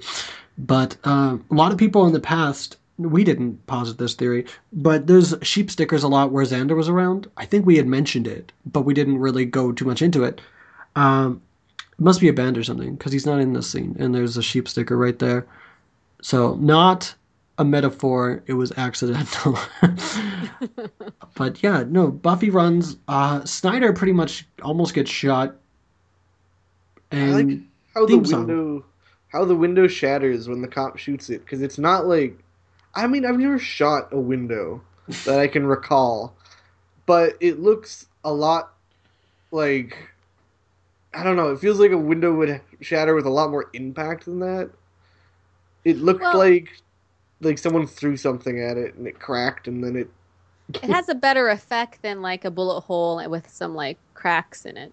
So that's true. At least it actually shattered the glass. right, that's just TV time right there. I think. Yeah. And so, of course, yeah, we have a Fugitive on the Run theme song. And so Buffy's a fugitive of the law. How many that- times does that happen? Oh, I guess we God. don't know because we I can't go don't forward, think it's but happened yet. Well, It No, hasn't she happened yet. was. This is the. Ted. She was arrested in Ted. Mm. She's been on the cops' radar for sure. I don't know if she's been arrested other than the time in Ted, but she was arrested then. which is kind of weird because the cops know there's mystical stuff going on, and you'd think they'd kind of piece things together. Oh wow, when this stuff is around, she's around. Well, that's brought up later, but we'll get to that. Later, after the theme song, Thug Buffy shows up in the hospital. Yeah, she's looking G. Right, and then, like it's just like kind of looking around, like, oh yeah, don't look at me, I'm just loitering. Yeah, with kind of Dressed some, like a criminal. some baggy clothes, a toque if you're from Canada, a beanie if you're American, big baggy sweater. I mean, clothes that you've probably never seen before, at least living where you're from. It gets cold sometimes. Come Yeah, on. okay, I'll take your word for it. But Xander shows up. He's alive, thank God. He gives Buffy a hug to hide her from the coppers. And Buffy makes a joke about how, that was half copping a feel and half hiding me, wasn't it? And he doesn't even laugh. Yeah, it's equal parts. He gives her a face just like, now's not the time. Right. Which, who knows Xander to not laugh? Yeah, it's weird. That's right. I expected him to laugh at that and then go into the other stuff, but that's not what happened. He actually didn't. He wouldn't think that was funny. This is serious, Xander. This is it's going down. Right. So, Go down. so what is it? And Willow is in a coma. And In the most unflattering position. well, are you pretty when you're in a coma? I have no idea. I assume so. He's pretty all the time. How dare you, sir? I don't know. Okay, Mr. Universe, if I'm ever in a coma, Take pictures. my coma will, as it may be, is that, I mean, I don't care about the whole, unplug me or whatever. And that stuff's not important. What's important is that you arrange me into a position so like my best side is visible. I don't have a double chin going on. My mouth's not hanging open. Like, I have to look pretty. If you could do me a Cordelia salad and make sure my hair looks all right, that'd be sweet. Exactly. Beautiful Christoph Beck piece here, called Waking- it's called Waking Willow, and that's not spoiling anything. F you. But Buffy blames herself for all this because I don't know. I think it's Slayer's job to blame yourself for everything. Well, because she fell for a stupid trap again. Yeah. So Again. and Xander says Willow's family's in Phoenix. He called them. They're flying back, which is a convenient way of saying we didn't want to hire actors. Right. And he didn't even think to call Oz, which is such just a real moment. Like it's not necessary saying like, oh, I didn't even think, but it's, it makes it feel more real. And this is just sad. It's just, I was like, oh, this is really, Cordelia shows up. She's upset, legitimately not faking. And it was like, ooh, this is a bit emotional. I don't know. Is that just me? No, I got that. It felt I got like that too. it was a very real moment for a show about fighting vampires.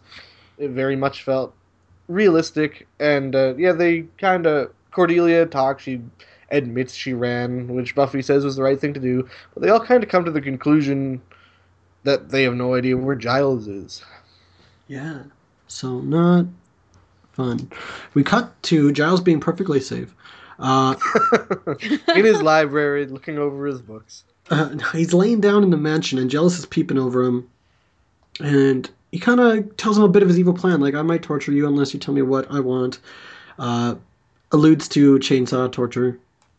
And says that... Which is hardcore. A Cathla is even harder to wake up than you. Or a Kathla, as he pronounces it this episode, but I don't know if he did last episode. I think they did. I think they pronounced it a Kathla. I think I've been pronouncing it wrong, but... I always forget the L there at the end, so... Akatha? Yeah, that's why I say it in my head, but then I look at the spelling and I'm like, oh, okay. So Agatha the Gargoyle. Yeah, he kidnapped Giles, tell him what he's doing wrong, and he says, I hope you don't tell me, because I really want to torture you. Sounds about right. Now, Giles gets knocked out a lot. I think he'd get some brain damage by now. But... We've noticed this, but Giles gets knocked down a lot, and he's knocked out for, like, quite a while, usually. It's hours at least, in most cases. And, like, I know this is, like, a TV/movie myth, but, yeah, Giles would have serious brain damage at this point. Exactly. Like, I mean, Buffy's like ran, she changed clothes, she went to the hospital, they've had this conversation. I mean, it's been hours for sure. Like, once you get knocked down, knocked out, like, once, but it's for a significant period of time, you're at risk of brain damage. But if you're getting repeatedly concussed, it's true. This is not looking good for Giles' future health. Nope. So at Buffy's house, the detectives are interviewing her mom, who's a bit lost, doesn't know what's going on. It's the same detective, Detective Stein from Ted, which is super cool. Not really, but if you're a geek, it's cool.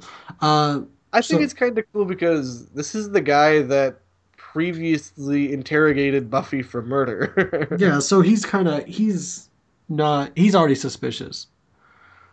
Meanwhile, and Joyce doesn't know anything, obviously. Buffy goes to Giles's place, and who's there but Whistler is there. Yeah, Buffy says, who are you? What are you doing here? Because he's like, I don't think Giles is here. And she's like, whoa, who are you? What are you doing here? He's like, I need a date to the prom. So she chokes him out. That was a good one. And she's like, I've had a really bad day, so save the jokes or I'll start breaking ribs or whatever. He's still cryptic to her, the whole scene. Like, he kind of infuriates her with just how cryptic he's being. So she leaves. She's done with that nonsense. What's with, like, all, like... well, clairvoyant like characters, like all like prophets, who are. Is that what you're calling yourself now? The prophet. Nice. But no, all like clairvoyant type characters, all characters who can see people's future or predict things. They're always so vague. Maybe they don't really know. I understand for the viewer because you don't want to actually spoil what's going to happen, but like. And she says that, right? She says like, "Oh, great, so you're not going to be any help," or something like that. I don't remember the exact line, but she basically tells him that you're not going to be any help at all. As a clairvoyant who tells it like it is, this frustrates me. Right. But basically, she goes to leave. And he's like, "No, the sword isn't enough. You've got to know how to use it." But she's gone. Right. Later, the cop stops Buffy with a P. She's about to kick his ass. And boom, Spike does. Boom! That was huge. I was like, whoa, yeah, whoa! Like he's walking, he's out in the open. That's a huge moment. And I don't remember back in the day, but I bet that's when they cut to commercial. But she tries to fight him. And he's like, well, will you hold on a second? White flag, I surrender. And she's like, hey, we're sworn enemies. We don't get to take time out. And he's like, well, if you want to stop Angel, we've got to play a little differently. So... I like how I think the first thing he says to her is hello cutie or hey cutie or something like that, and she punches him in the face. Yeah, no, it's so wonderful seeing Spike like having to be a good guy.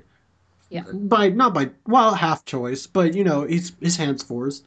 He has to eat a little crow there, yeah. But Buffy thinks it's a trick, their stupidest trick yet. And Spike's like, no, it's just tough guy talk. I mean, we don't all want to destroy the world. Truth is, I like the world. There's dog racing, Manchester United.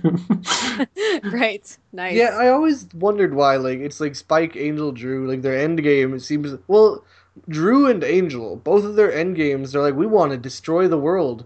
And Spike never really, he didn't air his complaints, but he's never all like, yeah, let's destroy the world, because why would you want to destroy the world? He just wants to party. Like, if I was a bad guy or not, I wouldn't want to destroy the world because I live in the world too. You didn't think this through. Yeah, I like that he's out, though, out and about. But he basically says that he wants Drusilla back, and that's why he'll join forces. Buffy says he's pathetic. They fight a little bit. He kind of punches her in the face. She punches him back. And he says, I can't fight them both alone. Neither can you. We've got to team up. We've got to figure something out, essentially. Right. In the hospital later, Xander's Xander is talking to Willow in her coma, and this breaks my heart. Me too, Yeah. yes. This hurts. He's just like, how am I going to pass Trig, Like, who am I going to call every night and talk about all we did today? You're my best friend. I love you. And I'm like, oh.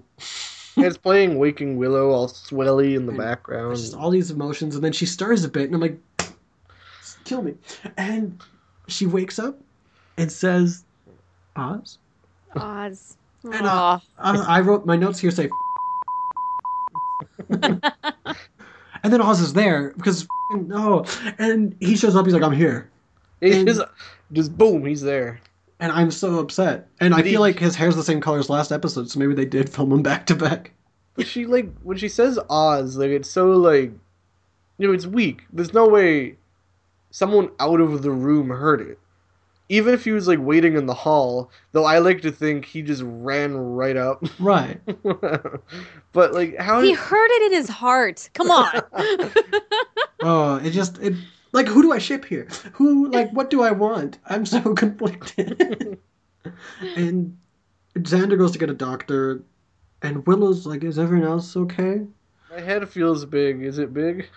We get to Giles once again being okay. I don't know, he just has a little rundown with Angel. It's not a very important, it's just a lot of, you gotta show that Giles is still around. Right. Getting tortured. We cut back to a great scene. Buffy goes home with Spike and runs into her mom. Who's worried, of course. And it's like, your mom doesn't know? It's like, know what? I'm in a band. I'm in a rock band with Spike. That's pretty good. I just like Joyce's like, who is this man? Who are you? And it's like, Buffy's like, or Spike says, Buffy plays the triangle. She's like, drums. Yeah, she's hell on the old skins. And it's fantastic. Spike sings. Yeah, what do you do? I sing. Just without hesitation. Like, didn't have time to think about it. They have such a good guy chemistry together. Luckily, James Marsters can sing, so if put on the spot. Well, those two, those two play off each other so well. Like they play together so well. Anyway. Yeah, they have great, like, it's such a great dynamic too. Like them having to work together. Right. Like you actually kind of enjoy it, even though, like in theory, you probably aren't supposed to. But it feels like it's totally like yeah. It feels wrong, but at the same time, you're like, I love it. I feel like if it was any other villain, it probably wouldn't work nearly as well. Exactly. He fits so perfectly into both roles. And they have the same kind of cadence and the way that they speak. Like he's like, "Hey, chill out," and she's like, "What? Come on!" And he's like, I want to date this girl. And she's like, oh, you're pathetic. Like, it's like they speak the same language, even though obviously they're hundreds of years apart. He'd never admit it. But I love this. And they go inside to talk about it all, but boom, vampire attack before they make it in. Spike beats the living hell out of the vampire, or the dead hell, however you want to play it. Buffy stakes him. It's a vamp death count of 1, but oops. Joyce saw, and they don't notice at first. Yeah, they keep talking like, oh, it's one of Angel's boys. Oh, he must have been watching me. And then they're like, she's just kind of standing there, Buffy, what's going on? And, Mom, I'm a vampire slayer, and I just a whole 2 seasons of sitting on this secret, and you have to tell her sometime. You realistically can't go the whole show without telling Joyce, but just this big moment where it just kind of, she was forced to. She saw too much. She couldn't lie. But just, wow. Oh. I love Joyce's reaction and just how much it says in just a facial. It's like, I'm tired, I'm pissed, and I don't know what the you just said. Right. It's the mom face for sure. Yeah, the mom face. That's a good way of putting it. But in the hospital, Willow's on the phone with Buffy, like, doing better. Like, don't worry about me. It's okay you can't be here. My brain didn't get mushed at all. And she was being sweet Willow, just woke up from a coma. I'm sorry I couldn't bring Angel back, which is not what you should be worrying about right now. And Buffy says, don't worry, I know I'll never get him back. It makes it easier. And meanwhile, Spike and Joyce are awkwardly sitting in the living room, not talking, just kind of like... I like how Joyce just has some bourbon. She's like, I'm gonna need a drink. I just love it. Such a great moments in this episode. Like, just the Spike and Joyce awkward, like, it's only probably 3 seconds, 4 seconds tops of them just sitting there, but it's such a great cutaway. And I just like how she's like, and he's like, yep, yeah, yeah. And then they're like, oh, okay, cool, okay, okay. They just don't know what to talk about. They're complete. Not only do they look like the visual is so, different, like between the two of them. Right. It's like, yeah, you standard mom and like your punk 70s. But also, it is a really great moment. I'm happy you pointed that out because it is a really great moment. And Buffy talks to Xander, says, I know they're at the mansion on Crawford Street. Giles is there. He's probably alive. We're going to go save him. And then we come back to Joyce. Spike, just they're awkward. Have we met? You hit me with an axe one time. Get the hell away from my daughter. She's like, oh, huh? So do you live here in town? It's just kind of an awkward, like... I love how she doesn't have any questions about that. He's like, oh, so do you live here in town? Like, I would be like, wait, so are you a good guy? like, if I hit you with an axe for trying to kill my daughter, why are you in my house? But she's like, oh, so that's do you not live important in town? right now, right? She starts making small talk. But Buffy comes in. They talk about like how we got to go through this plan. Spike says, "Hey, I'm only going through if we save Drew." Buffy's like, "No, she killed my friend." And Spike gets like, "Drew killed a Slayer. Good for her." Well, not from your perspective. And they're just kind of trying to explain it all to Joyce. Like, and Joyce is like, "Oh, you didn't kill her? Of course I didn't kill her." Like, so she's a Slayer like you, and they're just kind of trying to walk. Does she turn into dust? And no. And so in the background, as Buffy and Spike argue about saving Drusilla or not, it's, are you sure you're a vampire Slayer? Have you tried not being a Slayer? Is it because you don't have a strong father figure in Which your is life? the typical gay denial. If some kid comes out, I'm gay, this is like the stereotype of what the parent would say in that situation, but obviously flipped on its head because she's a Slayer. I love just... She thinks that Buffy is a vampire Slayer because she hasn't had a strong father figure in her life. Right, it's a choice. She's making bad choices. Trying to read all these psychology books, just like, why is my daughter a Slayer? But yeah, Buffy's like, no, this is destiny. I can't do anything about this. And Joyce decides they should call the police. Yeah, but cops can't fight demons. I have to do it. And she's like, but what am I supposed to do? And she's like, just have another drink, Mom. And, ooh, that sets her off. She smashes her glass. Do not talk to me that way. Because she's probably a bit inebriated. Well, she says, don't talk to me. Like, you can't just drop something like this on me and pretend it's nothing. Which is like, yeah, I get that. Because Buffy didn't really have time to sit down and say, hey, I kill vampires. I've been doing it for years. This was kind of just like, I'm a vampire Slayer, let's go. And so, I get, a lot of people, I can imagine, don't like Joyce, and this is probably one of the scenes, but I absolutely get why Joyce is acting like she's acting. It's a completely appropriate mom response at that point. The cops were just there. There's that guy is in the house who tried to attack her before. These are totally, reasonable responses. Yeah, and, I would keep it. And I wrote, in my notes, I wrote down that, one of the side things that I noticed about this scene, and then on into the rest of the episode as well, is that this is the first time in my eyes that Buffy really looked like an adult. Not only physically, but she just had that look about her, this, this is real. This is this real moment, and she had on a normal adult outfit even. Like it wasn't like this mini skirt and tank top with no bra. It was like the shit's going down. I'm wearing this outfit. This, you know, usable.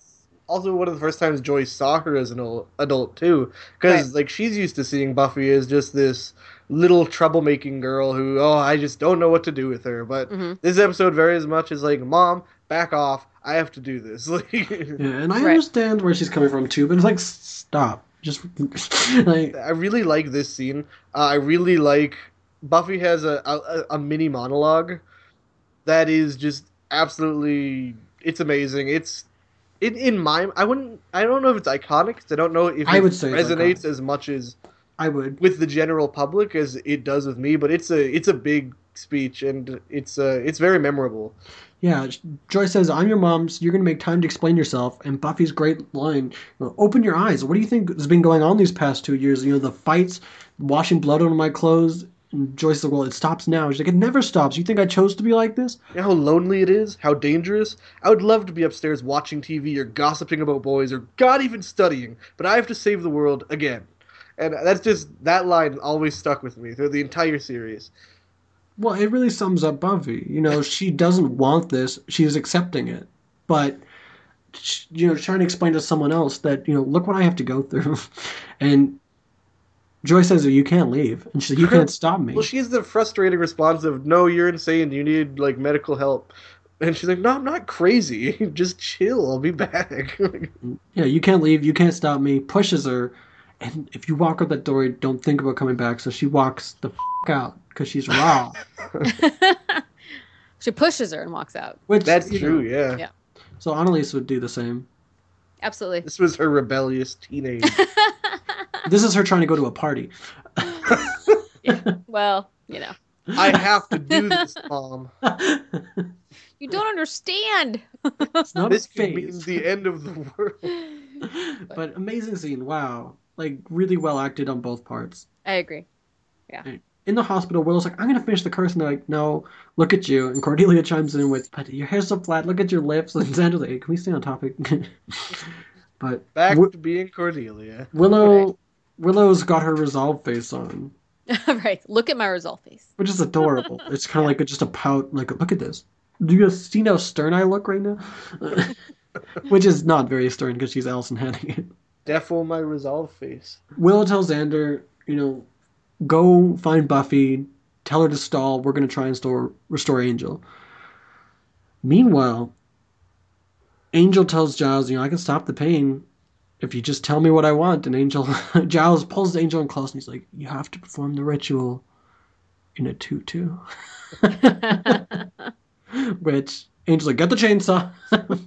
Love it. Like, I love that Giles, under pressure even, won't crack. Like, he would rather die than tell Angel how to open this, which, you know, is his job, but at the same time, very noble. That's so me. That's, like, I would joke too. And it's not, like, I was gonna say, under pressure, that's what I do, but it's not like I would be joking because I can't handle the pressure. I'll just be joking regardless. It's not how I deal with situations. I just do it, even if it's inopportune. No, I do too. Like, there's like this really serious moment, and then I'm like, haha, what? No, yeah. Okay. Drop something heavy and impactful on you, and I'm making jokes not to cope. I'm just making jokes. It's what I do. Yeah. But Spike's back in the background, pretending to be wheelchaired again, and he calls Drew out here. He's like, "Hey, Drew, you want to play a game?" And she probably does. She's just silly. Meanwhile, Buffy goes to the library, crosses the police tape, and who else confronts her but Snyder? Because, of course. Right. He's a bro. And, you know, she's like, they mentioned the police, and he says, you know, if you haven't noticed, the police of Sunnydale are deeply stupid. And we've noticed. how he kind of, like, Buffy's like, you know I didn't do. He's like, I don't care. Basically, he's just being a dick. And Buffy pulls out Kendra's sword that she had brought in. The flimsy-ass sword. And she's like, you never ever got a single date in high school, did you? He's like, your point being? And she walks past him and, like, points the tip in his face menacingly as she does. Then he kind of, like, leans back, like, whoop. Yeah, he has a flinch moment. Him saying your point being, like, all but confirms. But... well, yeah, but... We know that Snyder kind of knows more than he's let on. Buffy knows, but he just doesn't care. Which is not good to have that guy not on your side. And he calls and says, "Hey, it's Snyder. Tell the mayor I have good news." I think that's a moment, because what the hell? Mm-hmm. Anyway, we'll move on from that right now. Meanwhile, Drusilla's pampering Giles, cleaning up his wounds and whatnot, and does her hypnosis trick. Covers his eyes, says, "Let me in your heart, or see with your heart," and boom, it's Jenny. Jenny in Drusilla's place, and it hurt, actually, and I didn't care for Jenny. But it was very cool to get Robia Lamort back. Jenny's dead, so my White Knight armor is put away. So this isn't Jenny. I don't know. But Giles' face breaks my heart. It's so like, oh my god, it's Jenny. It broke my heart. He acts so well. He looks so happy. Oh. Bark. Sorry. God, it hurt. And she says, we can be together through this. Finally, we can do what we never got to do. She strokes his extremely hairy chest. Oh, God. Which is probably why he wears sweaters, vests, and such. And, just tell me what I have to do. And he says, you got to get Angel away from Akatha. Angel's blood is the key. And they kiss. And boom, it's Drew again. Wouldn't it be kind of, what if Drusilla couldn't suppress the crazy long enough? And so some of Drew started bleeding through in his, brain Jenny. Jenny's all the flowers are singing. That's too funny. And oh, sorry. Back to the point at hand. But they're kissing, and then boom, it's Drew. Spike and I love because it's such a tense moment, just focusing on close-ups of the two of them. It's almost like nothing else is in the room. And then when it's Drusilla, you see Angel and Spike are watching, just kind of oh. Makes you realize that, wow, there's actually other people here. I completely forgot because I was so in the moment. Yeah, I didn't realize those two were watching until it cut to them. I was like, oh, those guys are still there? Hello, privacy. So Drew's making out with Giles for way too long. She kind of has a guilty look on her face, Drew, honey. And she's like, I got carried away. Let's 10 caught more up minutes. in the moment. Who can blame her? So Buffy goes back to find Whistler, and he tells her, after stealing some liquor, that basically the same thing, that Angel's the key. His blood will open it and close it. It needs to be him. It's kind of weird that you get, basically the same exposition twice, but it's also absolutely necessary because otherwise people would be calling out, how the hell does Buffy know that? Yeah, exactly. And so Buffy outside prepares. She goes for a walk with Xander. She's on her way. She's going to do this. She pulls out the sword, and god damn, Xander says to Buffy, Willow told me to tell you. She's like, what? Kick his ass. Oh my god. And I know I can't remember, but is that the first time Xander just straight lies to her and lies to her face? Probably. I find that huge. I'm not sure if that comes back. I'm sure. But that is a huge moment. You're like, no way. No, Xander, she said stall. I'm so mad. Xander has lied once previously, which was called out later, and that's that he didn't remember the events of the pack. Right. But this is a little more severe than that. That's bad. That's so bad. Yeah, I usually can side with Team Xander in some way, shape, or form. This isn't one of those. No. That's not cool. He did a bad thing. It was just, this was just purely selfishness out of his own distaste for Angel. Exactly. And just wrong. It's the wrong thing to do. Angel, meanwhile, is doing the ritual. And meanwhile, Willow's also doing a ritual. She's working on the spell with Oz and Cordy's help. Angel cuts his own hand. which hurts me to watch. And, It's a little, quick little cringe. yeah, and then boom, Buffy pops out of nowhere, decapitates a vamp, possibly our first decapitation in the series, which is a vamp death count of 2. And it's like, do you think you can take us all on, just you? And then she's like, oh, I don't have to. And boom, Spike stands up and just beats the shit out of Angel from behind him, and he just keeps going. It's like a Right. Yeah, iron she's like, poker. yeah, is that what he has? I can't remember what he had in his hand. I was looking for it was an iron pipe or something like that. But yeah, I mean, Angel's totally like, you can't do this by yourself. She's like, I know. It's like, yep. Game on. Yeah, it's glorious. It feels like justice after all that taunting for like half a season. Yeah. But Buffy is fighting another vamp. Drusilla tackles Spike away. Great pacing. And Xander rushes in as Buffy grabs a stake. He goes and unties Giles. It's a trick. Right. He's so like weak, and it's kind of sad seeing Giles this way. He's like, it's a trick. She's getting inside my head. She's making me see what I want. And then Xander's like, then why would she make you see me? And he's like, okay, let's go. Right. I mean, at this point, it's been like what, like I'm gonna guess like 24 hours or something, because yeah. And so he's been tortured for that long. So I mean, he's kind of out of it and doesn't. And like concussed to begin with. Concussed and mojoed on. Yeah. So Buffy's still fighting the vamp. Drusilla and Spike are fighting. Boom, Buffy wins her vampire, stake count 3. But Angel grabs the sword. This is where he grabs the sword, not previously. And because it starts to glow and shit. That's not good. Yeah, and he pulls it free. He's King Arthur. He's worthy. Meanwhile, Willow's finishing up her spell, but she's getting weak. It looks like she might not make it to the end. Which, speed it along, Willow. We need you. She's fine. She'll be fine. So Buffy picks up her sword. Right, and she picked up her sword, meaning she lost it a few minutes earlier when she was fighting one of the vamps. I noticed that when the guy hits her and the sword flies away, and I was like, oh, wait, she's gonna need that. But she does get it back, thank God. And David and Sarah actually practiced sword fighting for this scene. Yeah, there's a lot of shots where you can definitely see their faces. So, but clearly a lot of them also is stunt doubles, because David's stunt double has a really bad receding hairline. He's almost balding. It's receding a lot. So, but it's still, if you don't pay attention to that kind of stuff, it's fine. Yeah, you gotta let that go a little bit. Willow is still weak in the hospital, and then just boom, she looks up. There's a beat, and then just starts reciting like crazy, going faster. She's losing it, speaking Latin. It's scary. It's like she lost control. It was creepy.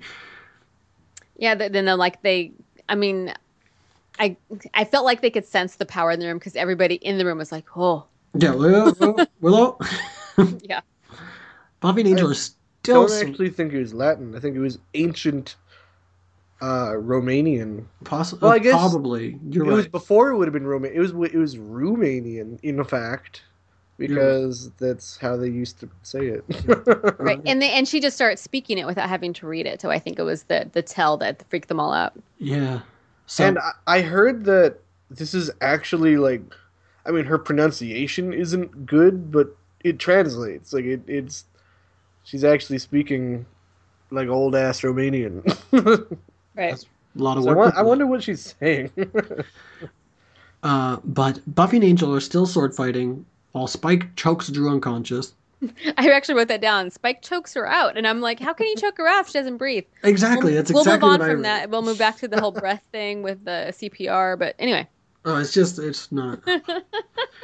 It's so inconsistent. Vampires have breath when it's convenient for the plot. Well, and also, one thing that I noticed last episode, but I failed to mention, the vampire that self-immolated in the classroom, that was indirect sunlight.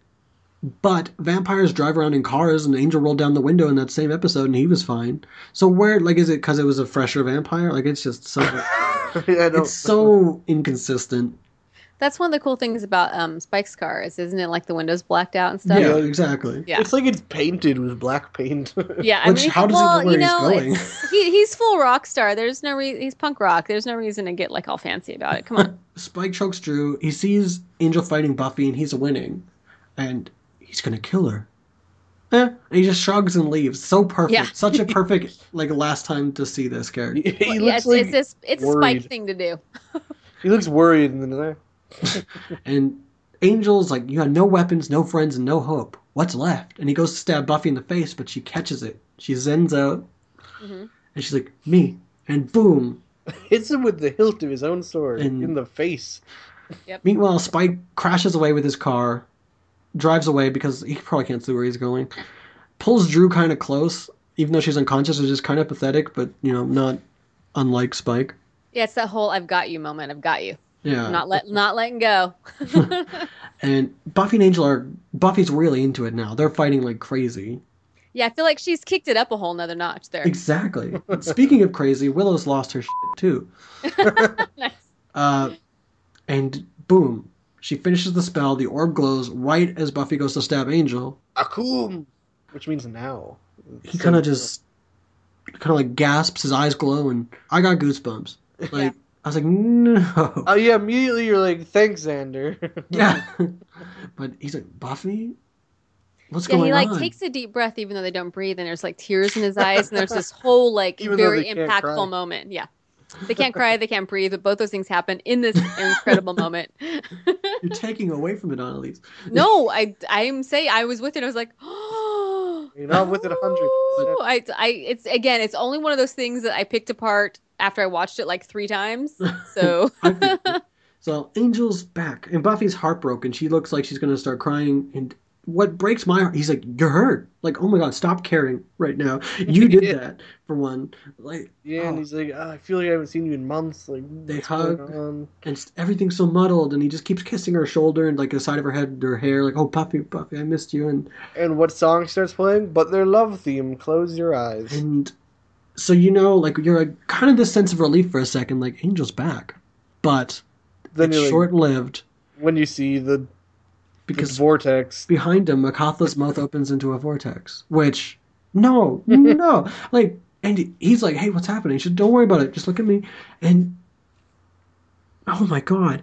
Then there's the famous part So where she kisses him. I'm tearing up majorly. yeah, They are too. she says to close your eyes.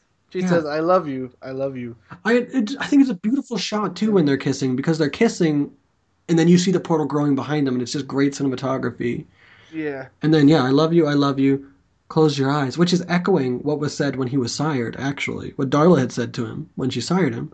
Oh, right. And it's also the reason this song is called Close Your Eyes. Yeah, and she just, close your eyes, and he does. She kisses him one last time, and then just stabs As the him. Music swells. She Right as stabs the him through the crescendo stabs him, and he looks like confused, like And a kicked puppy and hurt, and he kind of reaches out his one hand, obviously the hand that's farther from the camera because blocking, you don't want to block the sword.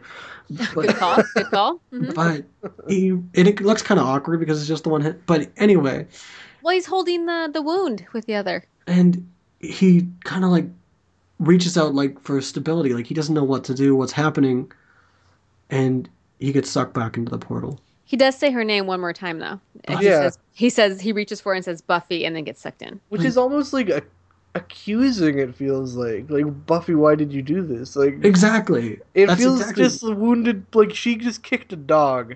And, it's... And I wrote no about 8 times. And then I put, she had to, but no. Like, he's...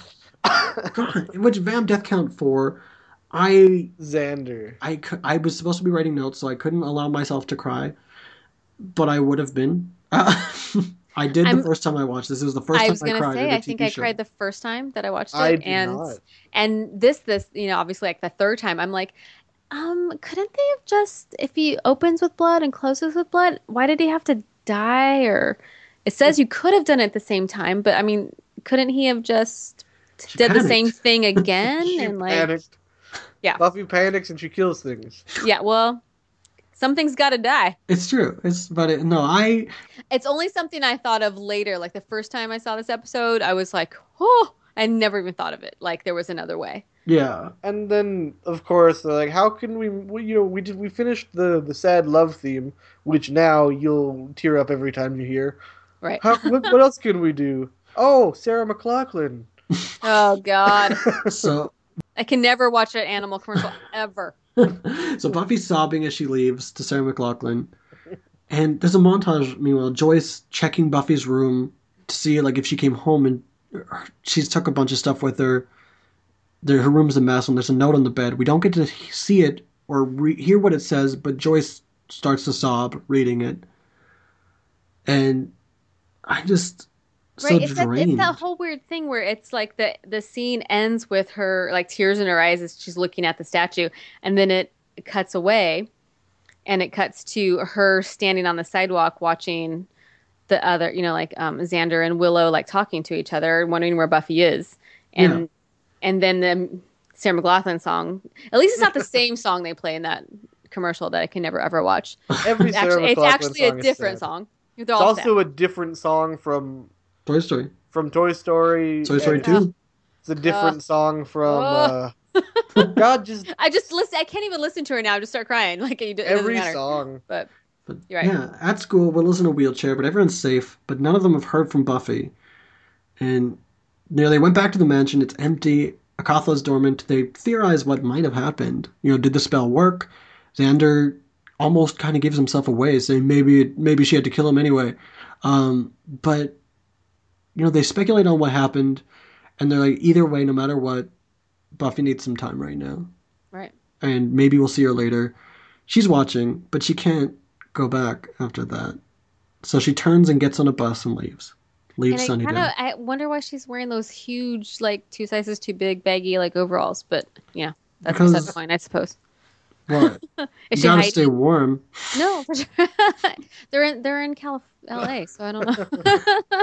But I think it's just her overall, like she doesn't care anymore, kind of thing. Yeah. So she's supposed to feel comfortable. She's sad. Right. I like how the she needs ice cream.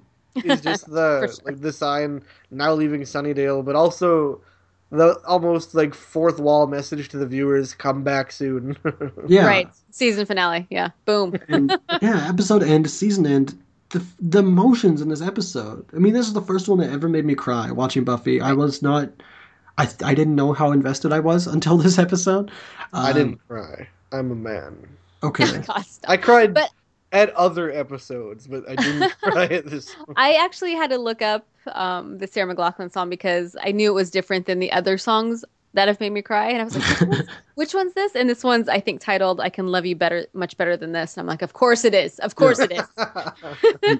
Even at the end of this episode, we haven't called him out much, but at the end of every episode, there's a Gur-Arg, a little vampire that crawls across the screen, voiced by Jaws.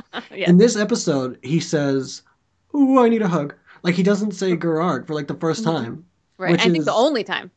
There's a few variants. There's a few variants. I'm going to have to look it up. There's not many. This is one of like the maybe 3 or 4. I'm happy you pointed that out because I don't really remember them being any different. So I'm either stopped watching before it got to that point or was too busy crying in my tissues. So. Yeah, exactly.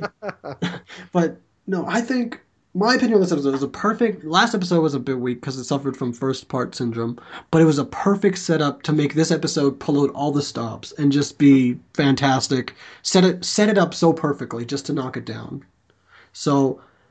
Yeah, I thought this episode did hit every mark it was supposed to, and I gave it 5 out of 5 steaks for me. So let's go around the table. I gave my answer away. Annalise, you're our esteemed guest. What would you say? What do you have to say about this episode? I hesitated between 4 and 5, but I think I'm going to give a half. Can I? That'd be great. I'm going to give it 4.5 steaks. And again, only because there's like a couple little things like the breathing and the bleeding and things like that, so nitpicky stuff. Yeah, and that's and again, only because I'm nitpicky and I hesitate giving anything a full thing, but exactly as close to a full as I can go. Yeah, well, and like one of the other times, I don't give 5s. I give 5s more often than anybody else, but not very often. And last time I last season finale, You I gave gave it Halloween a a 5. Yeah, that was a mistake. I regret that. You admit it. I admit it. But last season finale, I gave it a 5, even though was the same breathing problem and some weirdness, like the master having a skeleton. Right. But this one, I feel if I had to put the two episodes side by side, I'd say this one is probably better than that episode. It deserves a bigger, on my wall, I'll draw a bigger 5. Clairvoyant, what do you got to say for yourself? So this is number 3 on Joss Whedon's list of his favorite episodes of Buffy the Vampire Slayer. I didn't after know that. Innocence and Prophecy Girl, and it's only number 3 because they're in chronological order. And so Joss Whedon loved it. As I've said, I was hesitant to starting Buffy when I did start Buffy years and years ago. And I think after this episode, you can't watch everything leading up to this point and watch this episode. And if you say this show's not for me, then you just don't appreciate good television. Yeah. This episode is poignant. It's well written, and as last episode suffered from part 1 syndrome, this suffers from part 2 syndrome in that it kicks ass. And it used everything that it was set up for, and like you said, pulled out all the stops and accomplished everything it was supposed to. This is also the first time, Jenny died, but this is the first time a actual main character, as in a title star, died. This is the first time a name will be struck from the opening credits, so that's a big moment. Yeah. And I think that this is probably the first episode that I wouldn't even hesitate to give a 5. Yeah, and one thing though, another little nitpick while we're on we passed the topic of nitpicks, but things like Whistler.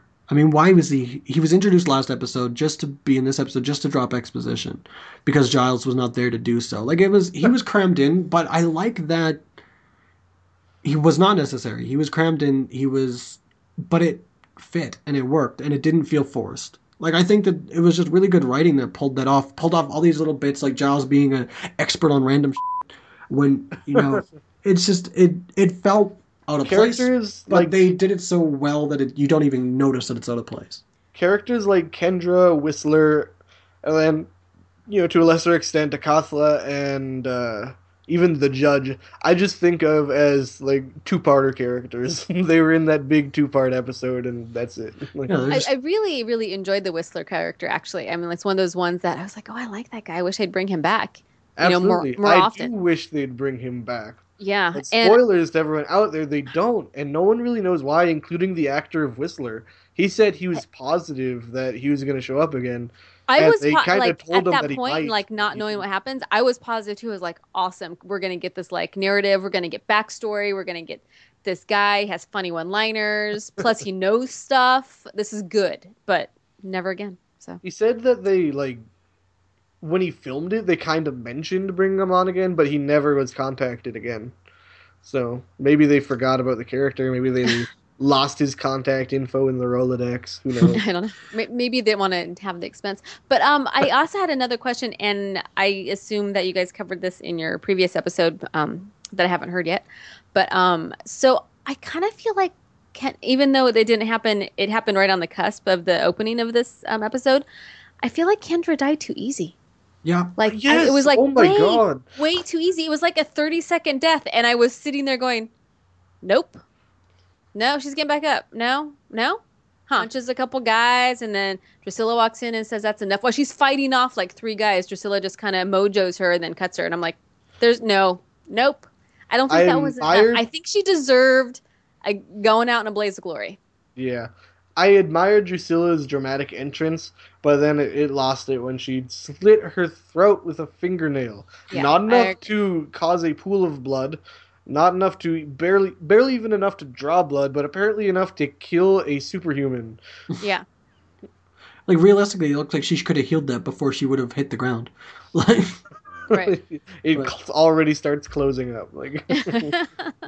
So, end of season 2, we're closing it off with a bang. We got 5 from the host. We got a 4.5 from our perfectionist guest. But But thank you very much for showing up and being on this episode for us, Annalise. Why don't Thank you so much for asking me. I love it. Why don't you tell us about Dark Angels, Pretty Freaks, where we can find you, what you're about, and just plug away. I'm going to plug it. Okay, here we go. So I'm half of Dark Angels and Pretty Freaks. It's a podcast, a weekly podcast I do with my husband and co-host, Neil. And you can find us at darkangelsandprettyfreaks.com. And we're also on everything like Facebook, Instagram, YouTube, Pinterest, all of that. And our Twitter handle is DAPF Pod. And my Twitter handle is WireTech Girl. And if you want to check us out, that'd be super cool. And you definitely should. They're a Tangent Bound Network sister show. They film their episodes. They have like an app. They have like everything. They pull out every stop. We do. They really try, and they just passed their 1-year anniversary over there. We did. So Yay, thank you. So definitely going strong. And a really fun show to listen to. So check it out, and we'll include links on the website as well. So there you go. But once again, thank you for showing up. We'll have to get you on again once we kick off season 3. Absolutely. Thank you for having me. Whedonverse podcast rating, 5 out of 5 steaks. Join us next episode where we'll discuss a recap of the 2nd season of Buffy the Vampire Slayer and discuss some of the board games, RPGs, and video games that take place in the Whedonverse.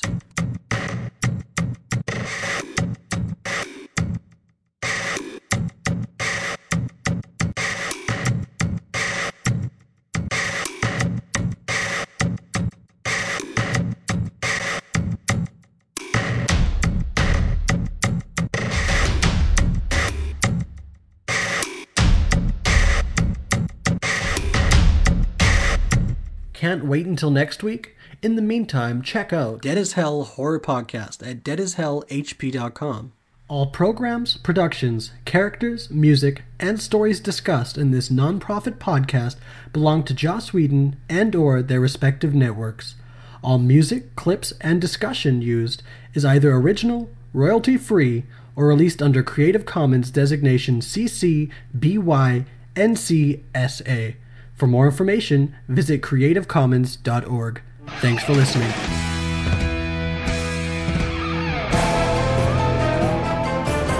Grr, arg.